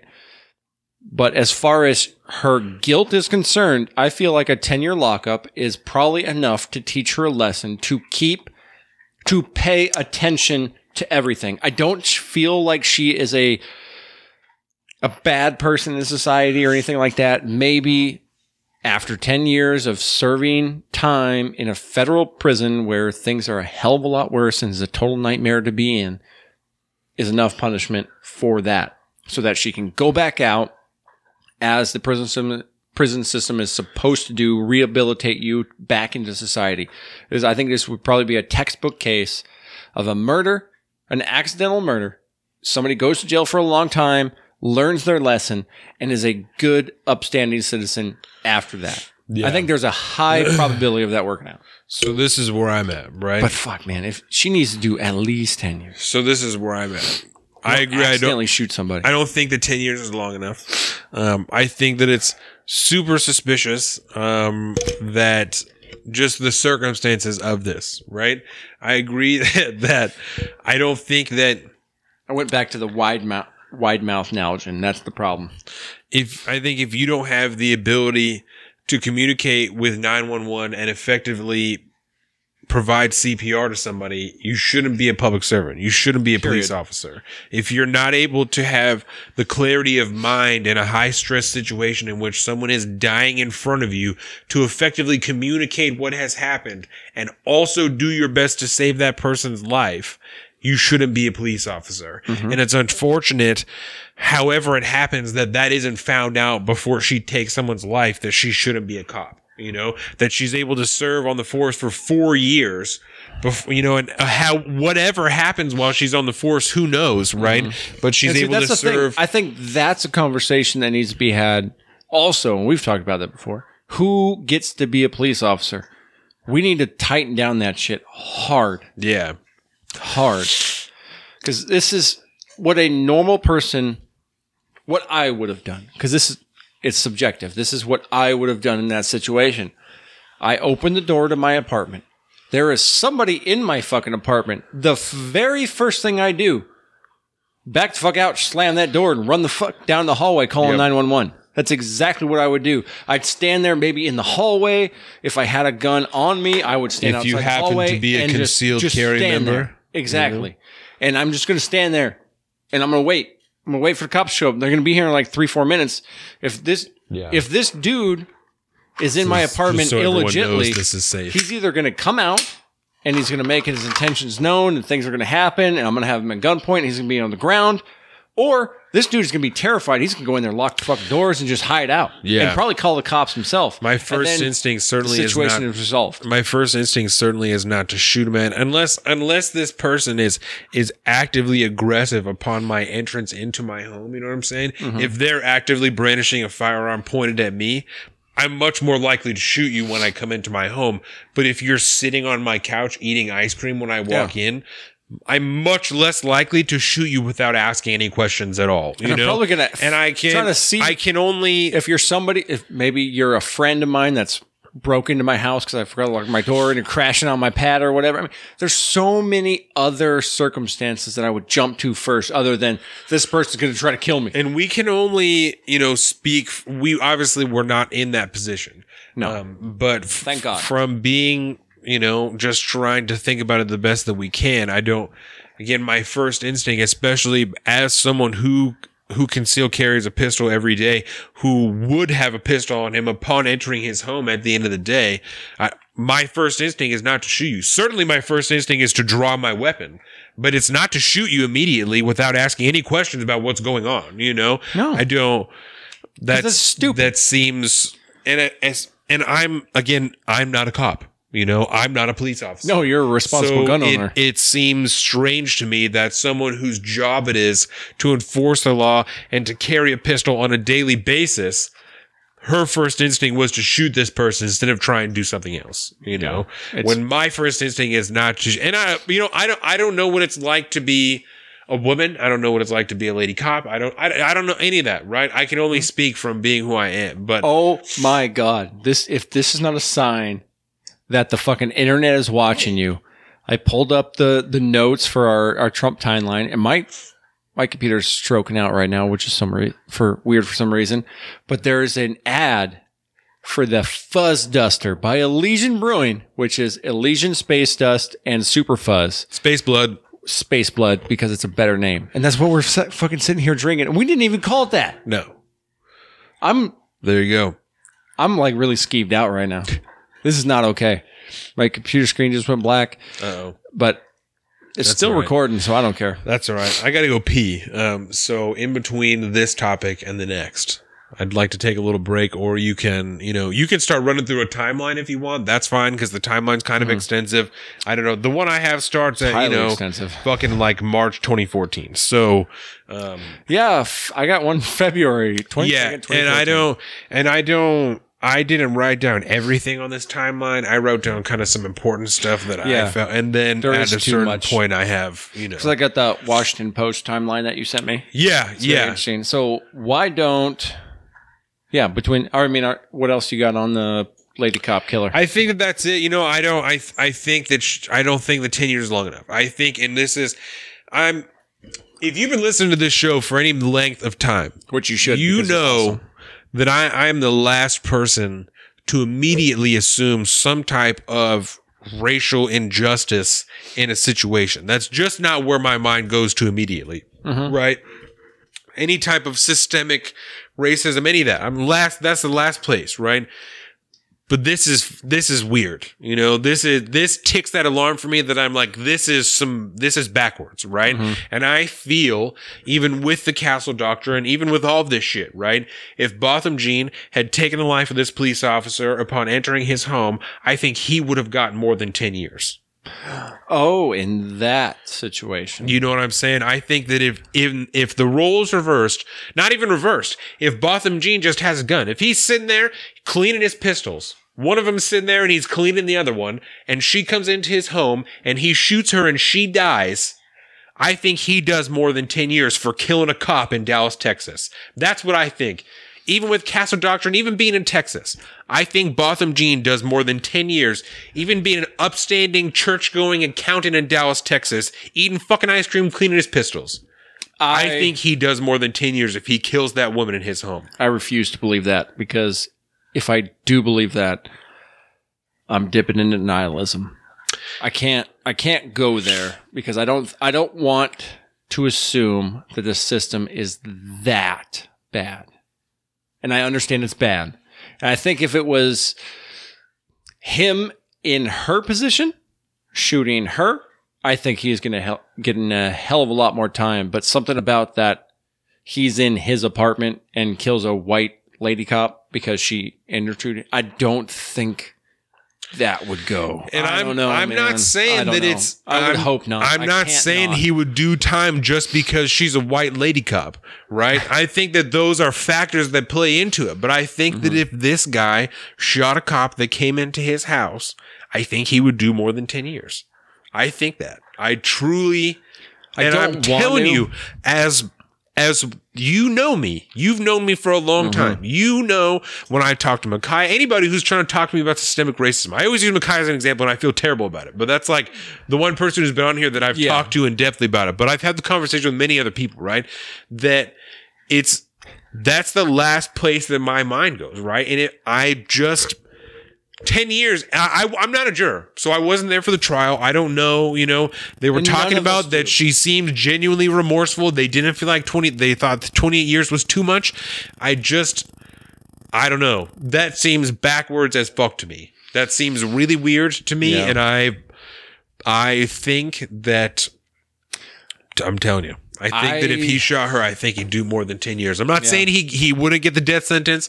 I don't think that he'd, do life in prison, but I think that he would I think he'd do more time. This was a black judge, by the way. Yep. And this, I don't know, man. I would really hope not, but God, I don't think that you're wrong. Yeah. I just don't want to believe you. And thankfully, we don't have to go there this time because that's not how it went down. Just hopefully she does all 10 years, you know? I just hope that she does all 10 years. Yeah. And at the end, she does try and do something better with her life. I think that that's She won't, though. super horrible. As far as time goes, I mean, she'll get off early. Yeah. I think it's terrible that this happened. And something you could tell from the judge's reaction and just everyone's reaction with this trial, like who was involved and the brother that held her and basically, really just forgave her in the biblical sense. You know what I mean? Like, yeah, there was some things going on in that courtroom that probably shouldn't have been there. Emotions, super inappropriate. Yes, yeah. Emotions don't belong there, but it makes you just. There's something. If you want your faith in humanity restored, watch Botham Jean's brother speak to Amber Guyger into the court, right? Because the injustice of it is one thing, but the humanity shown. I want to commend. And do you have his name there? My computer's fucked. But I want to commend Botham Jean's brother for having the wherewithal to be able to forgive her and to move on and just be so understanding of the situation. Just Jean's brother. I think that's incredible, right? I don't know that I personally am that strong. So I think that that's really amazing. Think I would be. That he. Let me just look at that picture, bro. Botham Jean, your brother. Brant Jean. Yep. There you go. And he gave her a hug and just told her that he forgived her, and that he just wanted her to have a good life and to go with God. And that's awesome. That's a strong. It's incredible. Strong human being. Goodbye, Amber Guyger. But what else was I gonna say? There was something else. There was one last thing. It also bothers me for some reason that he was only 26. Right? Not that it's any better that like a 70-year-old gets murdered in their apartment, because I think that's murder is murder, But by the numbers, he had much more life to live. But for some reason, because he's 26, I'm like, you fucking ended his life at like a third of what it should have been. Prime years too. And he's being an accountant, he's making money, he's balling out, he's working all the time. I am, for some reason, and I'm not sure exactly what it is, and that's part of why I wanted to talk to you about this, because I want to try and figure out why I feel this way, right? I don't know if it's because I'm young. I don't know if it's because I have a kid. I don't know what it is that makes me feel like him being young makes it especially fucked up. And that's part of why I feel like she should get more time. This guy was 26 years old. Mm-hmm. You murdered him in his apartment. His life is done. Whatever difference he was going to make, had the possibility to make, is over. Yep. Done. I could have been the next Elon Musk. You know what I'm saying? So, but there's no way to factor that. There's no way. There isn't, But it hurts. I know that that's an emotional reaction. And so I know. Why do people get more emotionally torn up by Sandy Hook over, oh my Vegas God. shooting? Do you want to know something fucked up? Please. So we can end this. I brought up Sandy Hook and mass shootings, and now I'm going to hear something fucked up. This is going to be icing on the cake. Horrible. So in our 2 weeks off, right? Yep. It's horrible. I got lost deep down a Sandy Hook rabbit hole, right? Oh God. Deep, right? So I'm not. It's been how many? You're not supposed to go down that rabbit hole, man. So I don't by any means. There lies darkness. Right. So I've not changed my opinion. I don't think that it's a false flag or anything like that. But no. I watched a documentary that was 3 hours long. Oh boy. That was called "We Need to Talk About Sandy Hook." Did this documentary occur on Netflix? No. Or YouTube? It was you know what I'm saying? It was from international. I still have the thing on my but it was on the internet, not a legitimate streaming service? Yeah, it was on the internet. Yeah, that can get dark. So I heard about it from a conspiracy website. Is this it's like the opposite of a spoiler alert? It's like, bad. all right, guys, don't listen to any of this. Yeah, it's done by International Journalists United or some fucking shit. Because that sounds legitimate. Yeah. That's the problem. They're trying to sound too legit. Yeah. So I watched, all of these are different segments, right? And so these are independent media solidarity. So that sounds like a cult. So it is 2 hours, 46 minutes long, right? Woo. So I watched this on a Sunday while I was at work. And so I'm watching this, right? And it's done by different YouTube bloggers, but all of their faces are blacked out, right? So, of course. So it's all anonymous and they're identified by their YouTube handles. I didn't look any of them up before I came here because I'm a fucking idiot, right? No, but I don't want you going down those rabbit holes, just to see if they were real, I mean. Good Lord. So I, watched a bunch of this stuff, and as I'm like going through it, I'm like, well, that's bullshit. I know that because I looked it up. That's bullshit. I know that because I looked it up. That's bullshit because I know that I looked it up.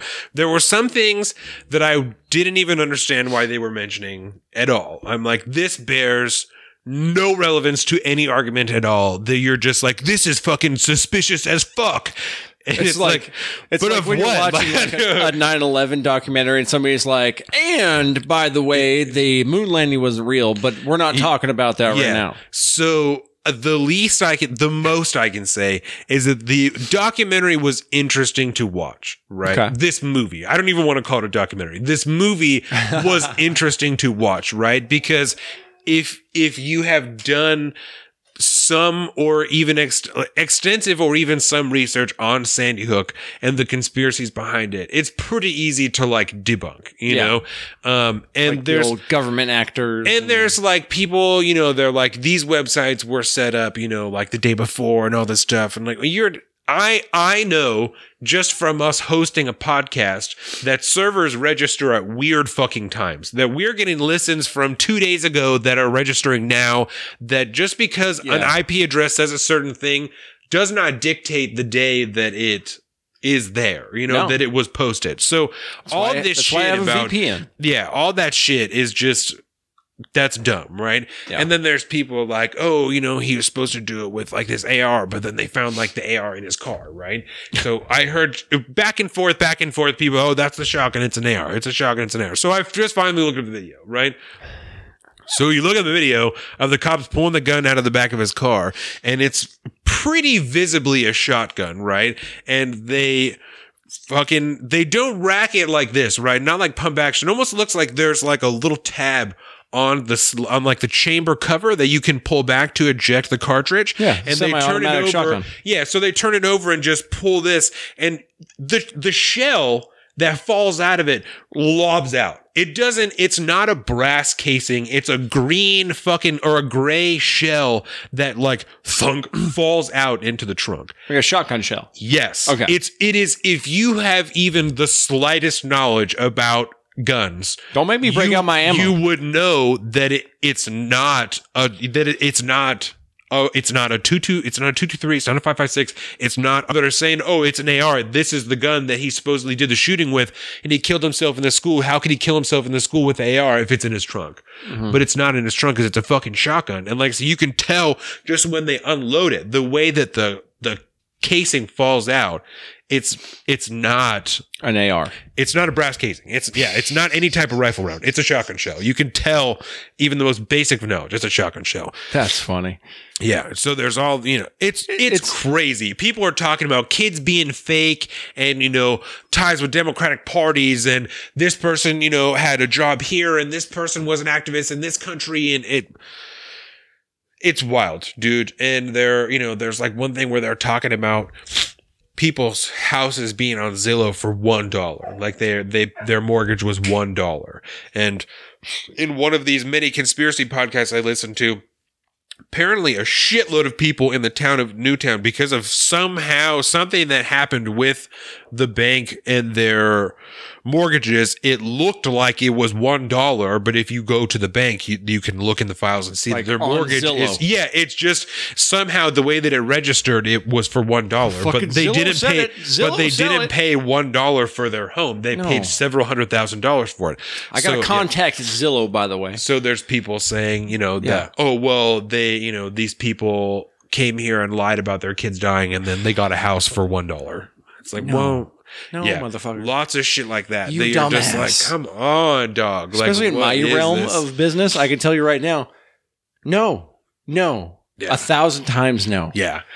It so like it was at the very least at the most interesting to watch. But Yeah. there is no validity to the arguments presented here. It's like I listened to Alex Jones on the Joe Rogan podcast. Yeah. I know when he's talking about interdimensional vampire pedophiles, Yeah. this is just purely entertainment for me, man. This is just and that's the what big- conspiracy theories should be. They should the be big 100% breaker for me- entertainment. The big breaker for me is like there wasn't any federal gun legislation passed in the wake of Sandy Hook. You know, like they tried to get like universal background checks and shit like that through and were unable to get that passed. So this false flag in order to take people's guns resulted in zero federal legislation that actually effectively got passed. Which is probably more an argument towards the idea that it is a conspiracy because the government fails at everything they try to do. So, and I'm just like, if someone believes that Sandy Hook is a conspiracy, they probably think 9/11 is a conspiracy, right? But at least in 9/11, you got the Patriot Act afterwards. You got all these wars in the Middle East. Like there was something that you can at least be like, look at fucking what came of this, you know?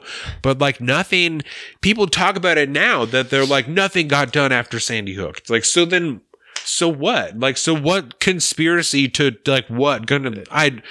Like, come on now, dog. I just can't with those people, man. It's a weird deal. Just can't. Tell you, you're Because lost You gotta down the rabbit hole. go It's horrible. so far and just get in there. I don't get it whatsoever. So I'm glad that you got to watch that. It was bad. Yeah. And I feel comfortable knowing that I wasn't convinced that Sandy Hook is a conspiracy. Thank God. That it was a false flag. But I'd be highly worried if you started to buy into that. I'm not going to lie. With your background, I'd be highly worried about just the state of the world altogether at that point. The day Dawn believes in conspiracy theories is the day that's the day I become an expat. I'm moving to Ecuador, bro. I am the fuck out of this bitch. Yeah. So when you go pee, can you grab me a beer chacho? Yes. Because we're going to talk about Trump next. And that's what we're going to do. And so I'm just going to talk generally about, what'd you say? Random beer? Yeah, rando beer is fine. I'm good with, there's so much good stuff in there. Scavenger hunt beer is good. Can you pop top for me? Thank you. So we're just going to try, I'm going to like touch on a couple things while you go pee, just a background or whatever. So this starts long time ago in a galaxy far, far away. Trademark George Lucas. So particularly what we're going to talk about here is the idea of the impeachment inquiry starting into Donald Trump.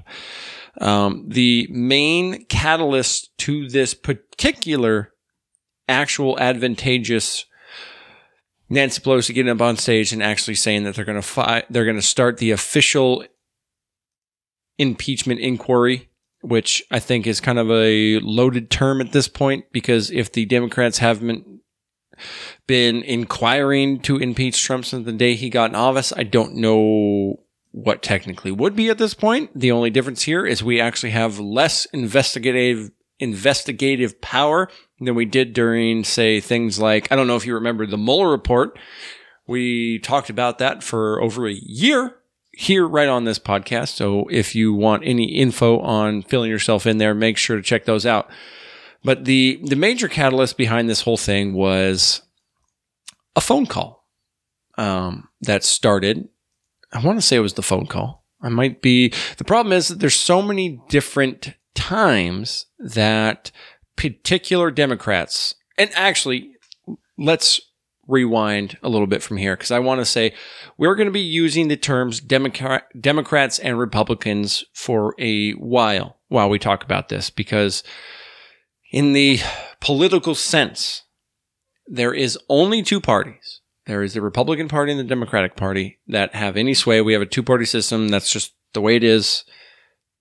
Whatever. It's a whole other conversation for libertarians and Green Party and all this good stuff. But the real problem, I think, is going to come from a lot of the nomenclature we're going to use during this conversation, and that is the idea of Democrats and Republicans, because there has been, from the day he was inaugurated, from the day he actually got elected, there's been a seemingly concerted effort on the part of the Democratic Party to find any and every excuse, I should say, to throw Trump out of office. And it's taken many forms. And that is it's taken many forms since we started, whether it was Russian interference, Putin, the Steele dossier, the PP tape, which we alluded to. I highly suggest you I recommend you go check out the pre-show, because we talk about this hilarious article from Slate about the Trump P tape getting released. Got Donovan all worked up right before the podcast. So I just wanted, before we really dive into it, to just prompt the fact that we're going to use the blanket terms, the umbrella terms, if you will, of Democrats and Republicans throughout this conversation. But that does not mean all Democrats, does not mean all Republicans. It's the overall party voice. How considerate of you. Being put forward. I think it's a small, simple idea that most people miss. So have we started the timeline? Not even close. Okay. I got off on a tangent. So the timeline is rather long, right?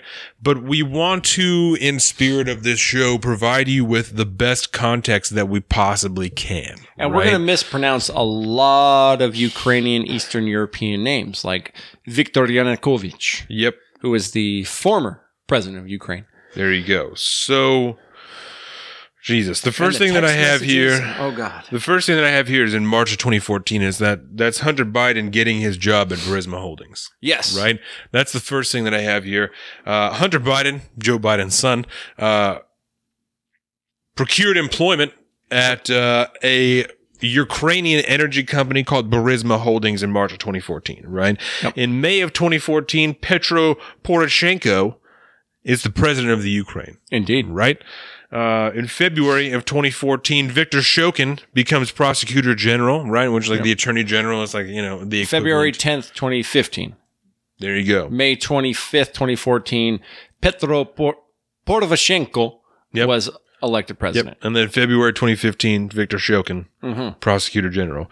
Next thing I have here, December 15th, Biden tells the Ukraine that they should fire Shokin for not doing his job, right? There's a lot of concern regarding Viktor Shokin that he's not investigating corruption the way that he should, that he himself is involved in corruption, and there's just a lot of shadiness going on in the Ukrainian government, as goes on in many governments around the world. I think it's very important to note, prior to any of this happening, March 2014, Russia invades Crimea, which is a peninsula belonging to the Ukraine. Yep. And then annexes it and says, "This is ours, bitches."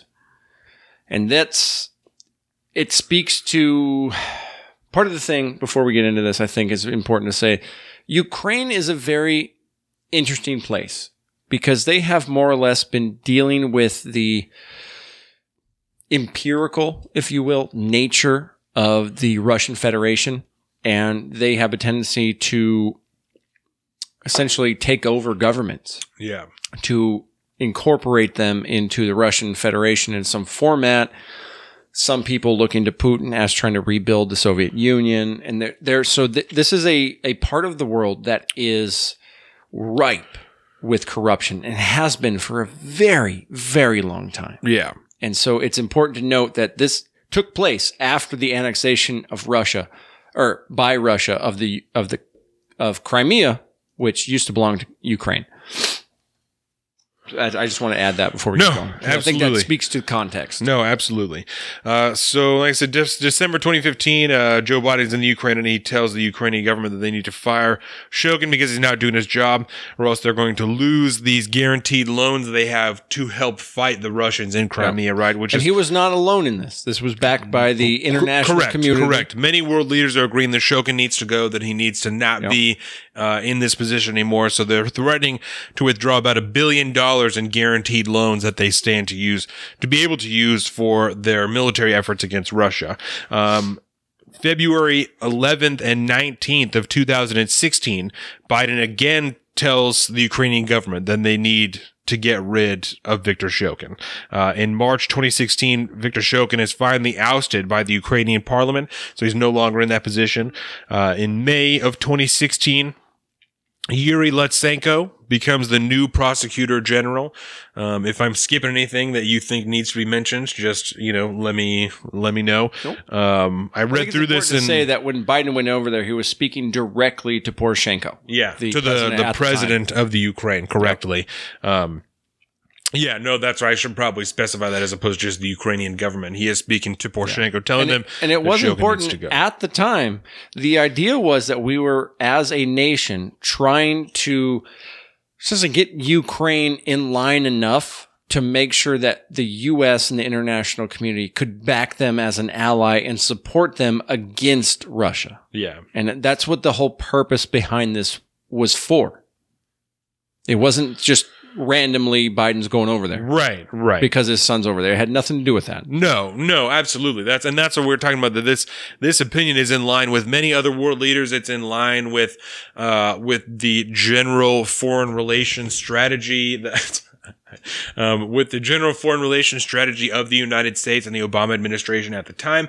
There is nothing untold or strange about Joe Biden using this rhetoric and expecting these things, and also using that $1 billion as almost a little bit of blackmail to ensure that this happens, to make sure that's something that's in the best interest of the world community, right? Geopolitics. It's good for geopolitics. For this to happen, right? We want more allies in the former Soviet Union than adversaries. Yeah. And so it's important also to know, just in the interest of full disclosure, that at this time, while all this is going on, Viktor Shokin is investigating Burisma Holdings while Hunter Biden is working there. So he's already there. So there are people who are arguing that Joe Biden is doing what Donald Trump is now being accused of doing, and we'll get into that later. But by holding this money over the head of the Ukrainians to try and save his son from being investigated, many people are arguing that. We're going to touch on that once we power through the timeline. As of now, there does not seem to be any indication that is the case, right? Mm-hmm. As we said, if nothing else, because it is directly in line with the foreign relations policy of everyone. That's what everyone wanted at the time. It was in the best interest of everyone in the world. So after Yuri Lutsenko is the new prosecutor general in May of 2016, in January of 2017, the investigations into Burisma Holdings are ended, minus one oil sale of like an oil derrick or an oil processing plant or some shit like that. Yeah. It is after this, in June of 2017, that Rudy Giuliani goes and meets with Poroshenko and Lutsenko, right? The president and the prosecutor general in the Ukraine. And it is assumed, and I believe proven at this time, that he began to have discussions with them about trying to investigate these really backwards ideas that him and the president have on Ukrainian involvement in the 2016 election, and Hillary Clinton, and hiding servers, and Joe Biden and Hunter Biden, and just corruption, that they're there trying to, It may not get Sandy Hook deep, but it gets deep. Yes. And so after that, in May of 2018, the Ukrainian officials stop assisting the Mueller investigation. After, obviously, the Mueller investigation starts happening. There's all this stuff that's going on in America in 2017, 2018. And during this time, the Ukrainian officials were working with the Mueller investigation to try, get them whatever information they needed regarding whatever. And it's at this time that the Ukrainian officials stop assisting with the Mueller investigation in an attempt to preserve relationships with President Trump, right? Which it's reported that way. Yes, which may or may not be the subjective. Case. Certainly that it is important that this timeline that we base this off of is comprehensive, but it's also from the Washington Post, right? Yeah. So it's reported with a certain tinge, but it is an extremely comprehensive timeline, and that's why we chose to use this one.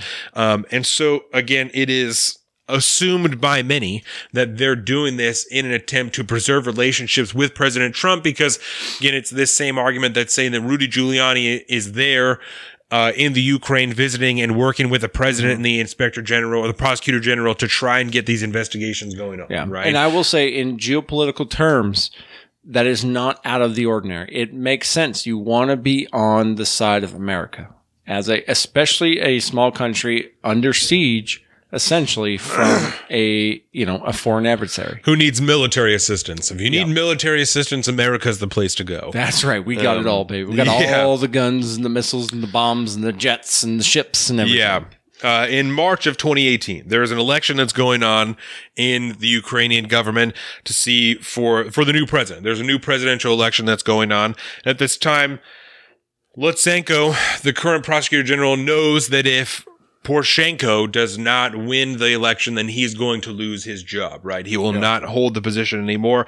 And it's at this time Lutsenko begins to make allegations about Joe Biden, and, corruption in the Ukrainian government and withholding the money and 2016 election and involvement. This is where some of the story starts to come out from there about Ukrainian involvement in the 2016 election, servers, weird shit, right? So up until this point, we were talking about Russia. Right. And it's at this point that story starts to come out, and it's important to know that these are the same beliefs that President Trump and Rudy Giuliani hold, that Hillary Clinton had her email server in the Ukraine, and all these DNC emails went there, and all her emails went there, and, all this shit that there is absolutely no evidence, to support any of this. Just right? couldn't let it go. It is all totally baseless. They're not based in fact at all. It's crazy. James Rison from The Intercept actually wrote about this back in he started the story back in 2015 when Biden first started to go over there and Hunter got on the board and all the shit. Because he was trying to talk about... Jesus Christ. Yeah, no, the same liver spots and everything. I'm sorry, that was terrible. He looks just like him. But what I'm saying here is, this guy wrote this piece looking essentially toward the nepotism aspect. Yeah. Because Hunter Biden's kind of the black sheep of the family, and he always needs his name to get something because he's a fuck up. Yeah. He got, drummed out of the Navy for testing positive for coke and all this stuff. There's always one in every political family. Yeah. And I think, so he wrote this piece back in 2015 looking at this and doing all the investigation. And at this point, everything adds up to there's no conspiracy here. There was nothing. Biden was doing this on the behest of the president of the United States because he was the VP, and the international community wanted to protect Ukraine, and they wanted Ukraine on their side. Right. So there was a push by the international community. The U.S. obviously takes the lead because we were still the leader of the free world back then. Yeah. And so we did. And yes, there was a conflict of interest, and yes, it was problematic. But I think the worst we're looking at here is nepotism, not corruption. Yeah. But anyways, we'll get to that later. So, in April of 2016, Zelensky, what's this guy's name? What's his first name? Do you know? President Zelensky? Yeah. I don't know if I know his first name. I just call him President Z. There you go. So Zelensky, right? He wins the presidential election, and he's just now waiting to be inaugurated, confirmed as the president. And it's after that in mid-April that Hunter Biden's term as a board member ends and he leaves Burisma Holdings. So he's no longer employed at Burisma Holdings, right? His $50,000 a month free ride has ended. Right? In April, the Mueller report releases, and there's, all kinds of shit that comes out after that. Yep. In April 21st, Zelensky is elected president. in April 23rd, Giuliani begins to tweet about the Ukrainian investigation in 2016. And this is his tweet from April 23rd of 2019. Hillary is correct. The report is the end of the beginning for the second time. No collusion. Now Ukraine is investigating Hillary campaign and DNC conspiracy with foreign operatives, including Ukrainian and others, to affect 2016 election. And there's no Comey to fix the result. Rudy, shut your mouth. On April 25th, in an interview with Fox's Sean Hannity, Trump addresses the suggestion that Ukraine interfered in the 2016, which, okay, so and I think Hannity's it's like, weird yeah, to man, begin with that the president is on Fox News. Like that did Barack Obama ever call into any... No, bro. That's really weird. Come on. But that's really weird, you know? In the Jod Pod Horns terms, this is normal. This is Trump's normal. Dude, fuck him, right? Noah Rothman's gone for 2 weeks. I'm not even going to listen to the commentary. I'm not even going to listen to it. It didn't come out today or yesterday. I mean, I was highly upset. Yeah. They were a day late on the first upload, and now no Thursday podcast, no commentary for Colin. So Trump says, while he's on Sean Hannity, he says, I would imagine that Barr would want to see this. People have been saying the concept of Ukraine, they've been talking about it actually for a long time. No. Rudy Giuliani's been talking about it for a long time, and that's it, right?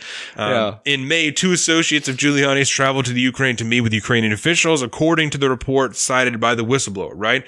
And that's why we're here today. That's why we're talking about this is a whistleblower report that we're going to talk about just a little bit later in this timeline that kind of blows the lid off of all this stuff and begins all this investigation, right? Mm-hmm. And sheds more light on this Hunter Biden, Joe Biden stuff. And sheds more light, but causes people to maybe broaden the lens and like see that it's involved in more things. Did we know about the phone call first or the whistleblower complaint first? It's the phone call that we found out about first, but it's just that's how it's stated in here. I couldn't remember earlier. I tried to prompt that earlier. I was like, I don't even remember which one came first, to be honest. Yeah. No, you're good. So let's see here. Yeah, see, then as it gets closer, the timelines get bigger and bigger in their description. Yeah, I know, and that's why I'm trying to fucking... May, blah, blah, blah. So, between... May. Yeah, so this guy, now Giuliani has been going to the Ukraine for a minute. Yeah, he's been traveling back and forth. He's been meeting with different officials, trying to get the investigations into Hunter and Joe Biden restarted, and also trying to get an investigation into Hillary Clinton started. Yeah. A tweet from May 10th. Giuliani tweets about the Ukrainian investigation. Yep. Says, explain to me why Biden hasn't... Oh, I just accidentally clicked that. My bad. I just went away. Explain to me why Biden shouldn't be investigated if his son got millions from a Russian-loving, crooked Ukrainian oligarch while he was VP and point man for the Ukraine. Ukrainians are investigating and your fellow Dems are interfering. Election is 17 months away. Let's answer it now. On the 11th, Giuliani cancels his trip that he had scheduled to the Ukraine amid a backlash over the propriety of personal aid to the president seeking damaging information about a political opponent from a foreign government. Because it's at this time that the argument can really no longer be made that Giuliani is just over there just, making sure everything's on the up and up and whatever. At this point, he is actively researching opposition research and trying to incite a foreign government to look for opposition research into a political opponent from his boss, right? Yep. He's a personal lawyer from the president, so it's not technically illegal, right? Yeah, that's what I'm saying. There's no technical illegality. It is technically fine. It's just dirty. But it's super dirty. Super fucking dirty. Super shady. And lying about the guise of why he's going over there, right? And so it's at the same time incredibly deceptive, right? Well, lying or not, he believes... I truly think Rudy thinks this is real. Yeah. He's bought in hook, line, and sinker. That is not a shotgun he's pulling out of the car. It's an AR at this point. Yeah. That's really funny. Topical comedy, bro. Let's see here. It says mid-May, the whistleblower starts hearing concerns about Giuliani's circumvention of the government's official process as regards to Ukraine. Jesus Christ. May 26th or May 16th, Lutsenko says there is no evidence of any wrongdoing by the Bidens, right? So at this point, not only does it look like it's on the up and up in America, but the foreign government that is supposedly looking into the Bidens now says there is no wrongdoing by the Bidens. Everything looks like it's fine, right? Textbook nepotism. In May 19th, an interview with Fox News, Trump explicitly references Biden's efforts in the Ukraine. Quote, Biden, he calls them and says, don't you dare persecute if you don't fire this prosecutor. The prosecutor was after his son, Trump says. And then he said, if you fire the prosecutor, you'll be okay. And if you don't fire the prosecutor, we're not giving you $2 billion in loan guarantees or whatever he was supposed to give. Can you imagine if I did that? $1 billion, by the way. Also, $1 billion. Again, the Burisma probe was dormant at the time, according to the U.S. and Ukrainian officials, and there was no evidence it focused on the actions of the Bidens at all. May 20th, Zelensky is inaugurated as president. May 23rd, the administration notifies Congress that it intends to release aid money to the Ukraine. Right? This is the first step of really the big thing that's currently, under discussion is this money that's being withheld from the Ukraine. Congressionally, so when or why congressionally approved non-lethal aid to Ukraine was stopped allegedly by a member of the executive branch. Overruled Congress, aka in this context, the President of the United States. But for what reason, we do not know. And I don't think we will ever know. On June 20th, in an interview with Fox News, Trump links Ukraine and the effort to hack the Democratic National Committee during the 2016 election, a link that the whistleblower and recent reporting suggests doesn't exist. No one can prove that there was any type of connection between any of this shit because all of our intelligence agencies have said that it was the Russians. June 21st, this is a tweet by Rudy Giuliani. New president of Ukraine still silent on investigation of Ukrainian interference in 2016 election and alleged Biden bribery of President Poroshenko. Time for leadership and investigate both if you want to purge how Ukraine was abused by Hillary and Obama people. Jesus. If you're trying to sound nonpartisan, Rudy, that's not the way you do it. Yep. It's around this time on July 12th that it begins to be reported that Trump and the current, at the time, Director of National Intelligence, Dan Coats, are starting to butt heads, right? We talked earlier about Dan Coats, and let me write that down so I can talk about Dan Coats or link back to Dan Coats. Good old Dan Coats. Yep, Dan Coats. Let's see here. On July 18th, Trump's decision to withhold nearly $400 million in aid to Ukraine is communicated to the state and defense departments. Members of Congress are told that the hold is part of an interagency delay. Question mark. Right? What does that mean? Yep. July 19th, Ambassador Volker texts Giuliani to connect him to Zelensky aide named Andrei Yermak. July 22nd, Shokin tells the Post that he was removed over the Biden issue. And this is his quote, I will answer that the activities of Burisma, the involvement of his son, Hunter Biden, and the Prosecutor General's office, investigators are on this tail, are the only, I emphasize, the only motives for organizing my resignation.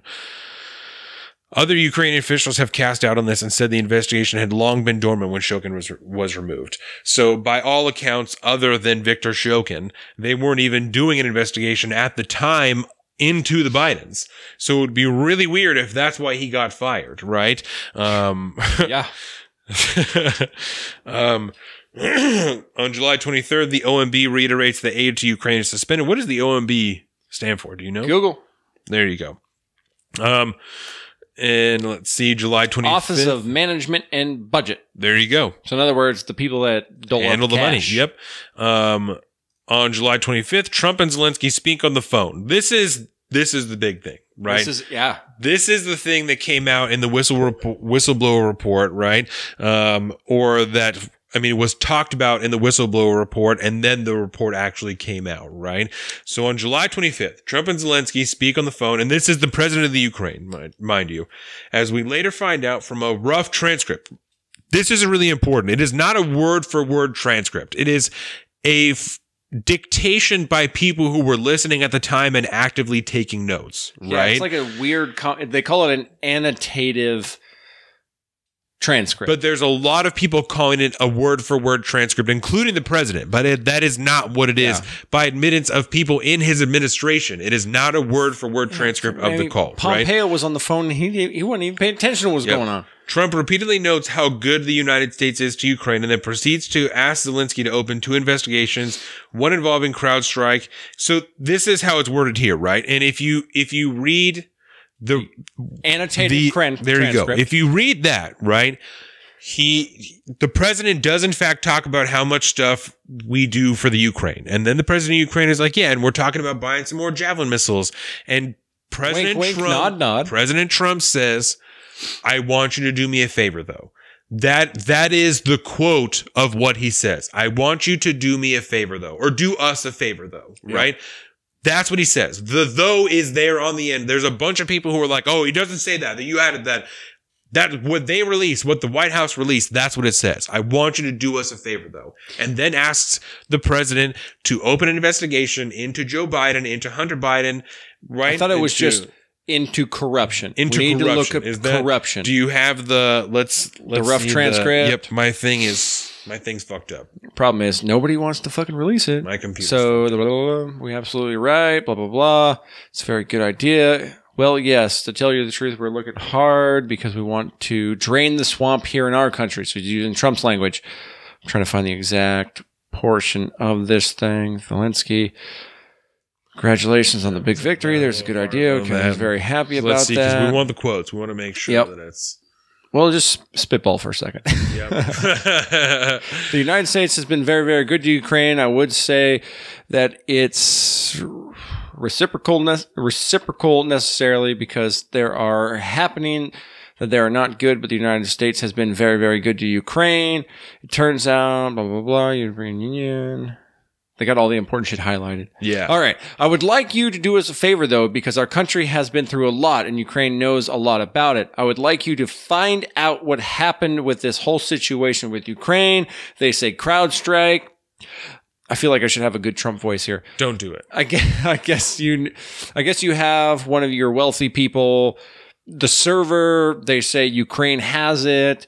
There are a lot of things that went on, the whole situation. I think you're surrounding yourself with some of the same people. I would like to have an attorney general call you and your people, and I would like you to get to the bottom of it. As you saw yesterday, the whole nonsense ended with a very poor performance by a man named Robert Mueller and incompetent performance. Wow. I mean, maybe his testimony, but... Yeah, that was it. So he doesn't, in this phone call, so excuse me, I did get confused because in this phone call, at least by this transcript, he doesn't note the Bidens in specific. But since then, he has noted them in specific. Like he's been they should look into the Bidens. Yeah. The phone call transcript itself doesn't specifically say it, but he has since then made it very, very clear that that's what he was talking about. But, I think of impeachment, Senate court, provable evidence. Right. No, they're there. Right. An internet security, CrowdStrike is an internet security company that probed the Democratic National Committee hack in 2016 and the other involving the Bidens, right? Here it is. And I think it's important to note that on a lot of media outlets reporting on this story, they do not verbatim read that like we just did. Well, so because they just assume, they just say that he asked him to investigate the Bidens. Well, you should look further down, right? Because this says he later adds, quote, the other thing, there's a lot of talk about Biden's son, that Biden stopped the prosecution. And a lot of people want to find out about whatever you can do with the attorney general would be great. Biden went around bragging that he stopped the prosecution. So if you can look into it, it sounds horrible to me. So he does, just later. Not that particular portion. So the big question for a lot of people here, right, is the legality, is because after this happens, after this comes out, right, after the phone call is released or is reported, and then there's a whistleblower report that comes out a couple days later that just kind of expands on this and says that this whistleblower didn't hear this conversation, but many other people dictated to him, and it's confirmed, and he feels very confident in it. And I learned from multiple U.S. officials that senior White House officials had intervened to, quote, lock down all records of the phone call, especially the official word-for-word transcript from the call that was preceded, as is customary by the White House Situation Room. Right. So after the phone call happens, as you said, it's locked down in what they call like a passcode security. It's a skiff, baby. And this is like the most top secret of top secret. We networks. find out later that apparently that's not uncommon for them to do with Trump's phone calls with foreign leaders, with and stuff, foreign leaders. But it's not as suspicious as it seemed originally, but is still, I think, sus, right? Super sus, bro. So. Especially with the way that motherfucker talks. Yes. So come on now. So the whistleblower report comes out. Every time I swear word now, I'm like, I hear my grandma going, "What are you doing?" And it is the day after the whistleblower report that Nancy Pelosi and more moderate Democrats say that they are in favor of an impeachment inquiry, and it is formally announced that an impeachment inquiry will start, and it is going to start cracking. Right? Cracking. So let's see. What day did the whistleblower report come out? Right? Because July 28th, Coates resigns. Let's see here. There's like more meetings with Zelensky on August 2nd. Giuliani travels to Madrid where he meets with Zelensky advisors named Audrey Yermak. This meeting was a direct follow-up to the July 25th call, according to the whistleblower's sources. Giuliani had also been reaching out to other Zelensky advisors. Let's see here. Joseph Maguire takes Coates' job on August 8th. August 15th, Coates and Gordon officially leave their positions. Yup. It really starts to snowball. In late August, lawmakers raised concern about Ukraine aid being withheld, citing its importance to defend the former Soviet Republic from Russia, especially because they're saying that it was just interdepartmental delay. Let's see here. On September 2nd, on the 1st, Vice President Pence meets with Zelensky for a World War II memorial. And on the 2nd, Pence says he didn't discuss Biden with Zelensky, but he did suggest that aid was contingent on rooting out corruption.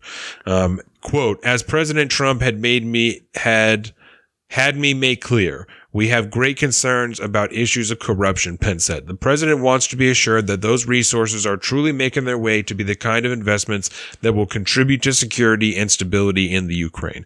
So that certainly could be interpreted as suggesting the aid was contingent on rooting out corruption, but that is not by that language definitive that that's what he was doing. Again, that's as this is written here. And especially on the phone call, he's already brought up Biden. Right. So now when you say corruption, you're talking about Biden. Yes. Let's see here. On the 5th, the Post editorial board writes that it had been reliably told that Trump was attempting to force Mr. Zelensky to intervene in the 2020 U.S. presidential election by launching an investigation of the leading Democratic candidate, Joe Biden.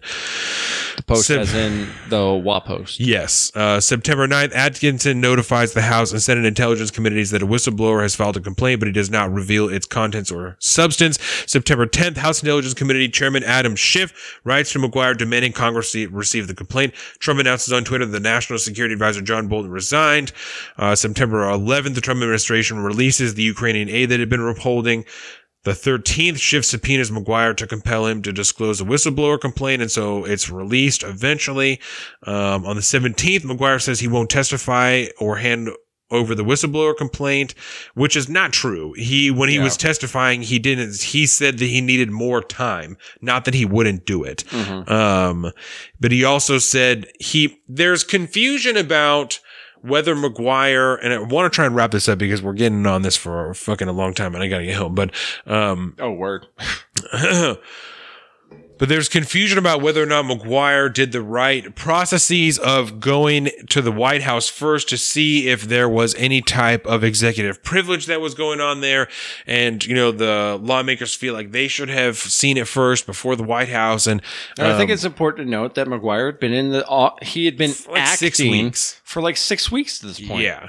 And then he did ultimately go to the House to testify. And he made it seem like he was following the policy that is written out by just trying to make sure that there was nothing, that should be withheld that's being released. Which I understand, and it's complicated, and it's one of those, there's no precedent for that. It's literally unprecedented, where a whistleblower complaint concerns the president, and you also have to check with him for executive privilege. Yeah. The only thing I could think about would be Eric Holder and Fast and Furious. Yeah. So President Trump releases the transcript, the supposed transcript of the call with Zelensky, and it's on the 24th that House Speaker Nancy Pelosi finally announces her support for the formal impeachment inquiry. The next day, the rough transcript is released. The 26th, McGuire testified, and the 27th, more than 300 former U.S. national security and foreign policy officials signed a statement supporting House Democrats' impeachment inquiry. So, Volker, at this point, resigns. Yeah. He's like, I am out of here. Yeah. This is no bueno. And then he later testifies on the Hill in front of Congress, which has happened, what was that, Tuesday? Yeah. Yeah.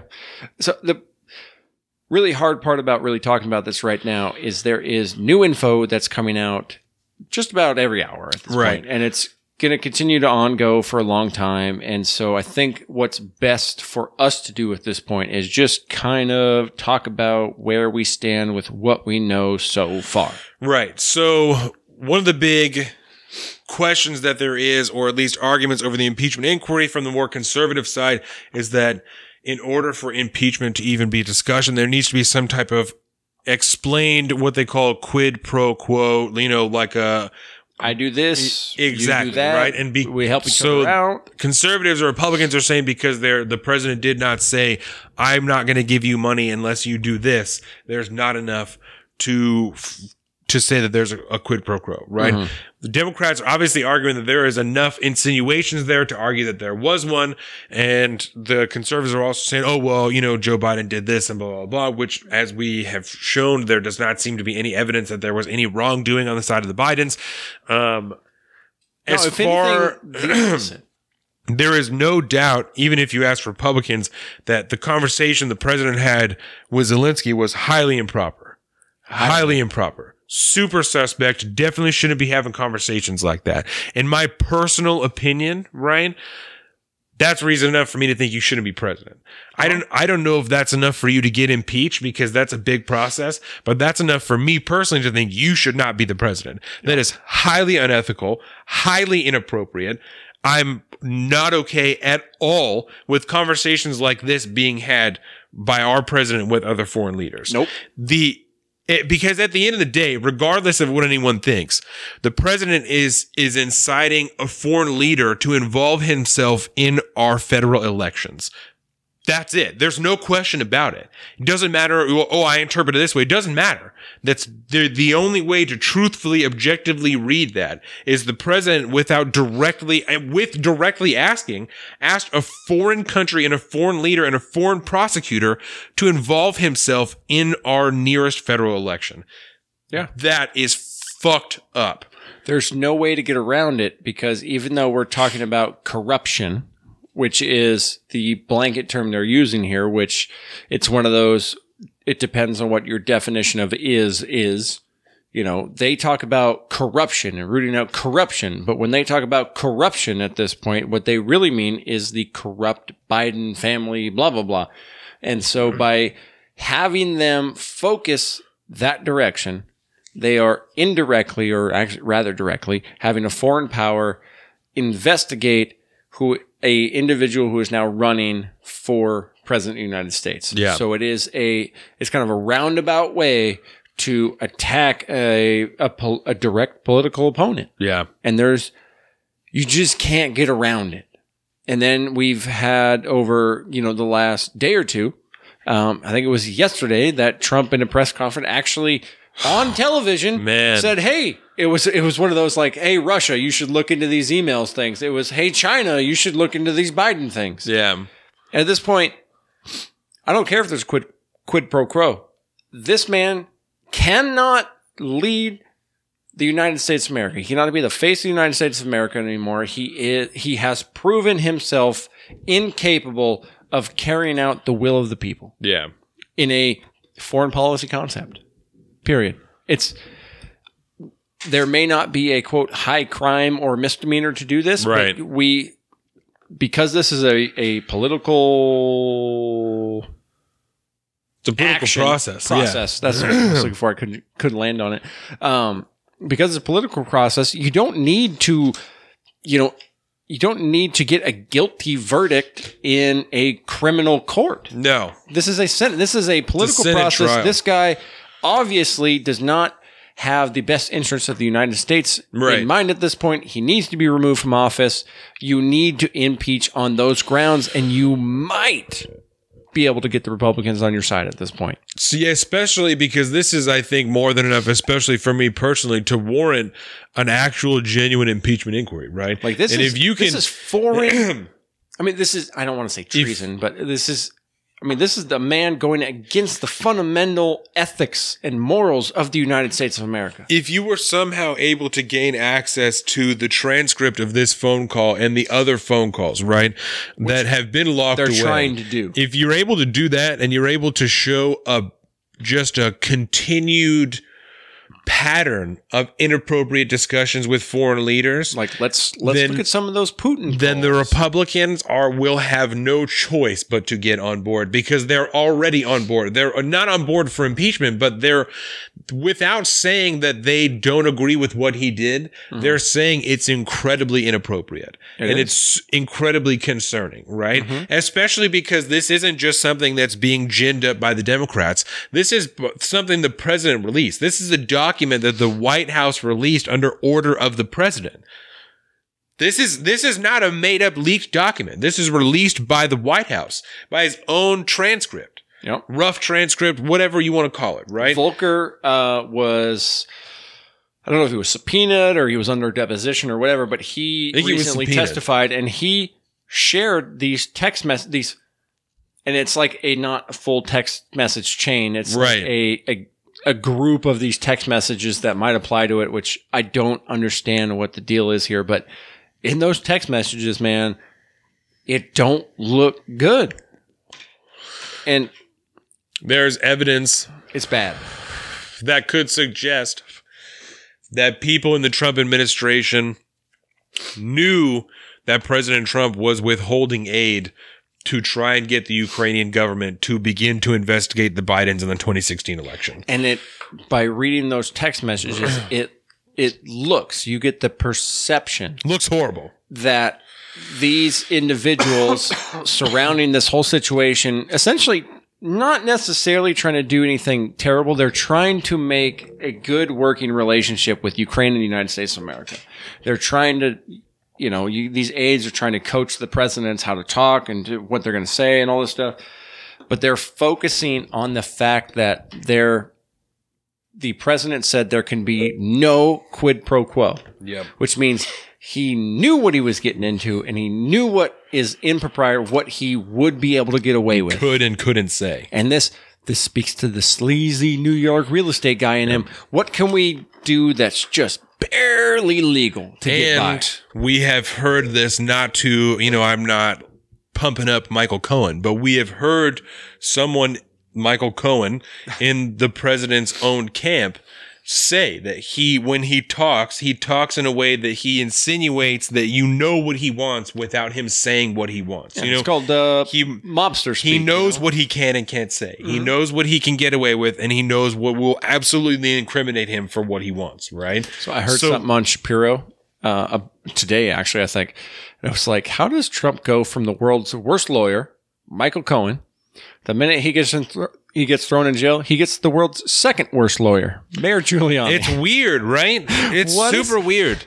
And at the same time, Giuliani's still out here going on about the Bidens and about Ukraine, Giuliani's going to end up testifying in front of Congress. Oh, he's going to have to. Oh, that's going to be the best thing to watch. It is, because every time he gets on Fox News or CNN, he does more and more damage.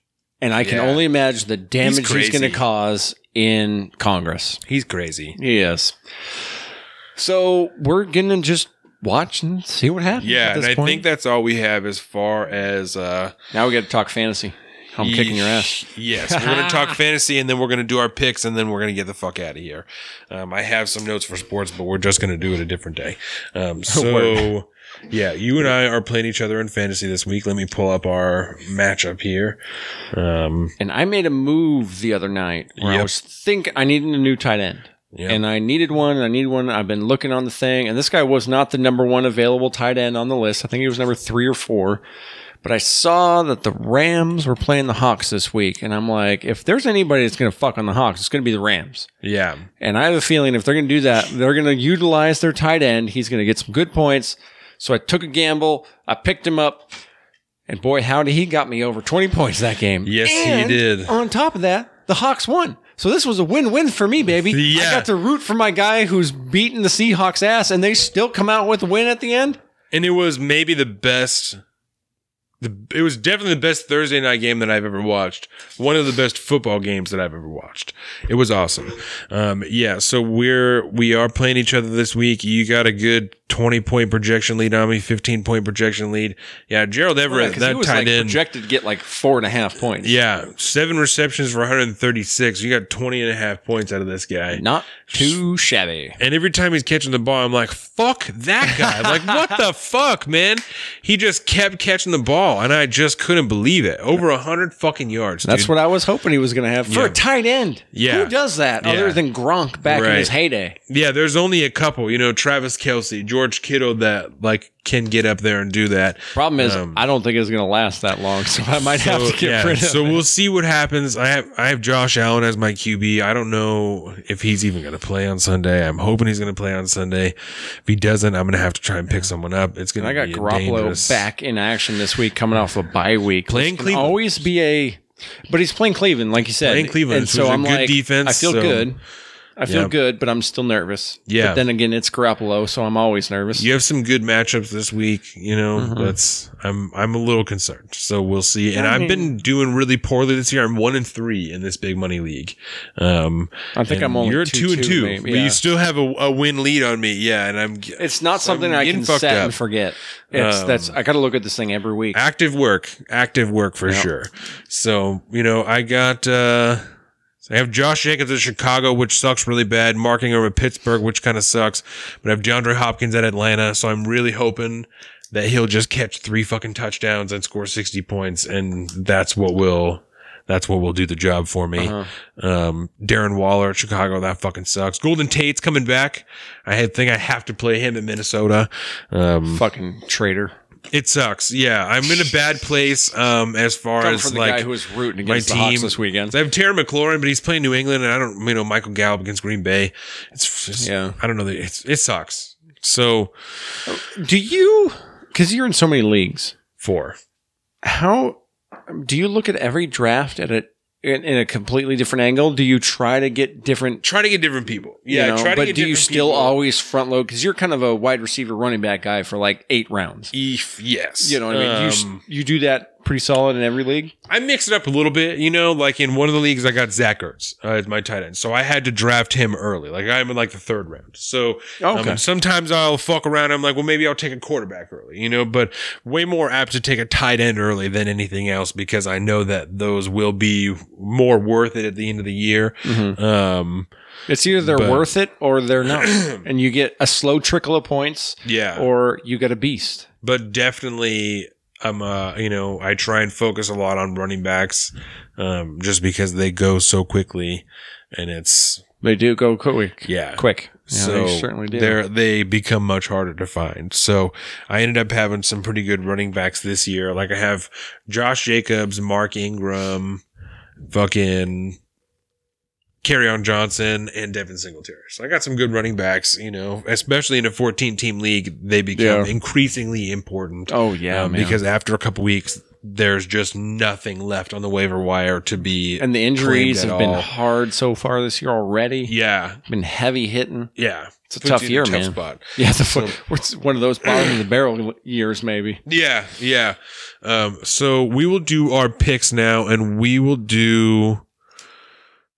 What week is this now? We're going to be in week 5, so we should do our week 6 picks, right? Okay. So that people can hear the week 6 picks on Monday. We can do 5 and 6 real quick if you want.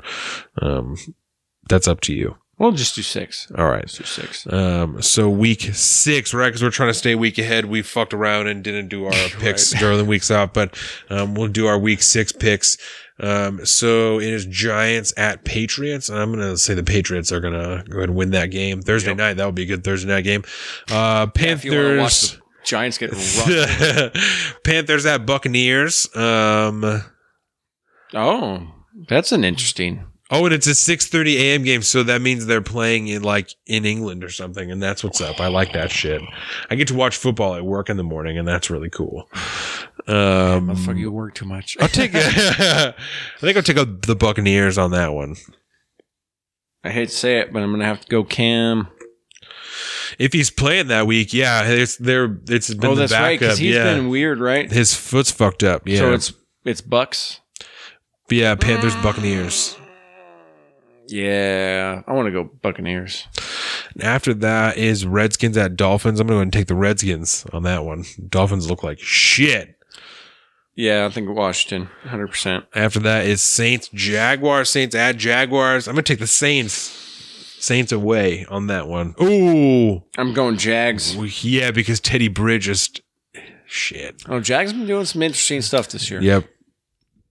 All right, I already called it Saints, so I'm just going to stick with it. After that is Bengals at Ravens. I'm going to take the Ravens on that one. I'm going Bengals. And then after that is Seahawks at Browns. That's what's up. Yeah, that's a Hawks game. Hawks. Yep. And then after that is Eagles at Vikings. I'm going to take the Eagles on that one. I'm taking the Vikes. Yep. And then after that, Texans at Chiefs. Ugh. Shit, that's a good one. I'm going Texans. I'm going Chiefs on that one. Chiefs. After that is Falcons at Cardinals. Falcons. Yeah, Falcons. Cardinals are dick this year. And after that is 49ers at Rams. Shit. I'm going to go 180 on my gut and go 49ers. My gut's telling me no, the Rams are going to win. I'm going Garoppolo's Rams. getting minus 5 points that I'm going Rams. Okay. And after that, Titans at Broncos. I haven't been watching the Titans at all this year. Are they? The Broncos are kind of garbage. Yeah. All right, I'll go with the Broncos, I think. All right. That didn't feel good. I don't like that. I'm going to go Titans, I guess. After that is Cowboys at Jets. I'm going to go Jets just because I like Cowboys. Jets. Cowboys, Dallas. You get a star. After that, Steelers at Chargers. I'm going to take the Chargers at that one. LA. Yep, that's a Sunday night game. Yep. And then the Monday night is Lions at Packers. God, that's going to be a good game. Go Pack, go. I'm taking the Lions. I think the Lions are going to win, but I got to go. I think Detroit can do it. There you go. I literally have to pee so bad I got to stand up for this. So those are the week 6 picks. That is the last thing. I'm just going to pull up a line now. So much better when you stand up. There's no pressure on your bladder. It's great. Yeah, it's really weird, right? Can you imagine we do a show for 3 hours where we stand up the whole time? I don't know if I can do that. Let's see. I just remember the theme for the line, and I'm thinking about what we talked about before the show, and I'm going, oh, it's too close, too close. Yeah, and I don't even, I want this one, but I don't know if I said it or not, so I don't want to double up, so quickly, you know? Well, it's either you do that or I piss my pants on camera. All right, Colin, this cash register lady is mean, and I have anxiety. Will you buy this for me? When I'm high, I can't do this. Definitely, because I got to pee so bad, I'll buy anything you want. You're hilarious.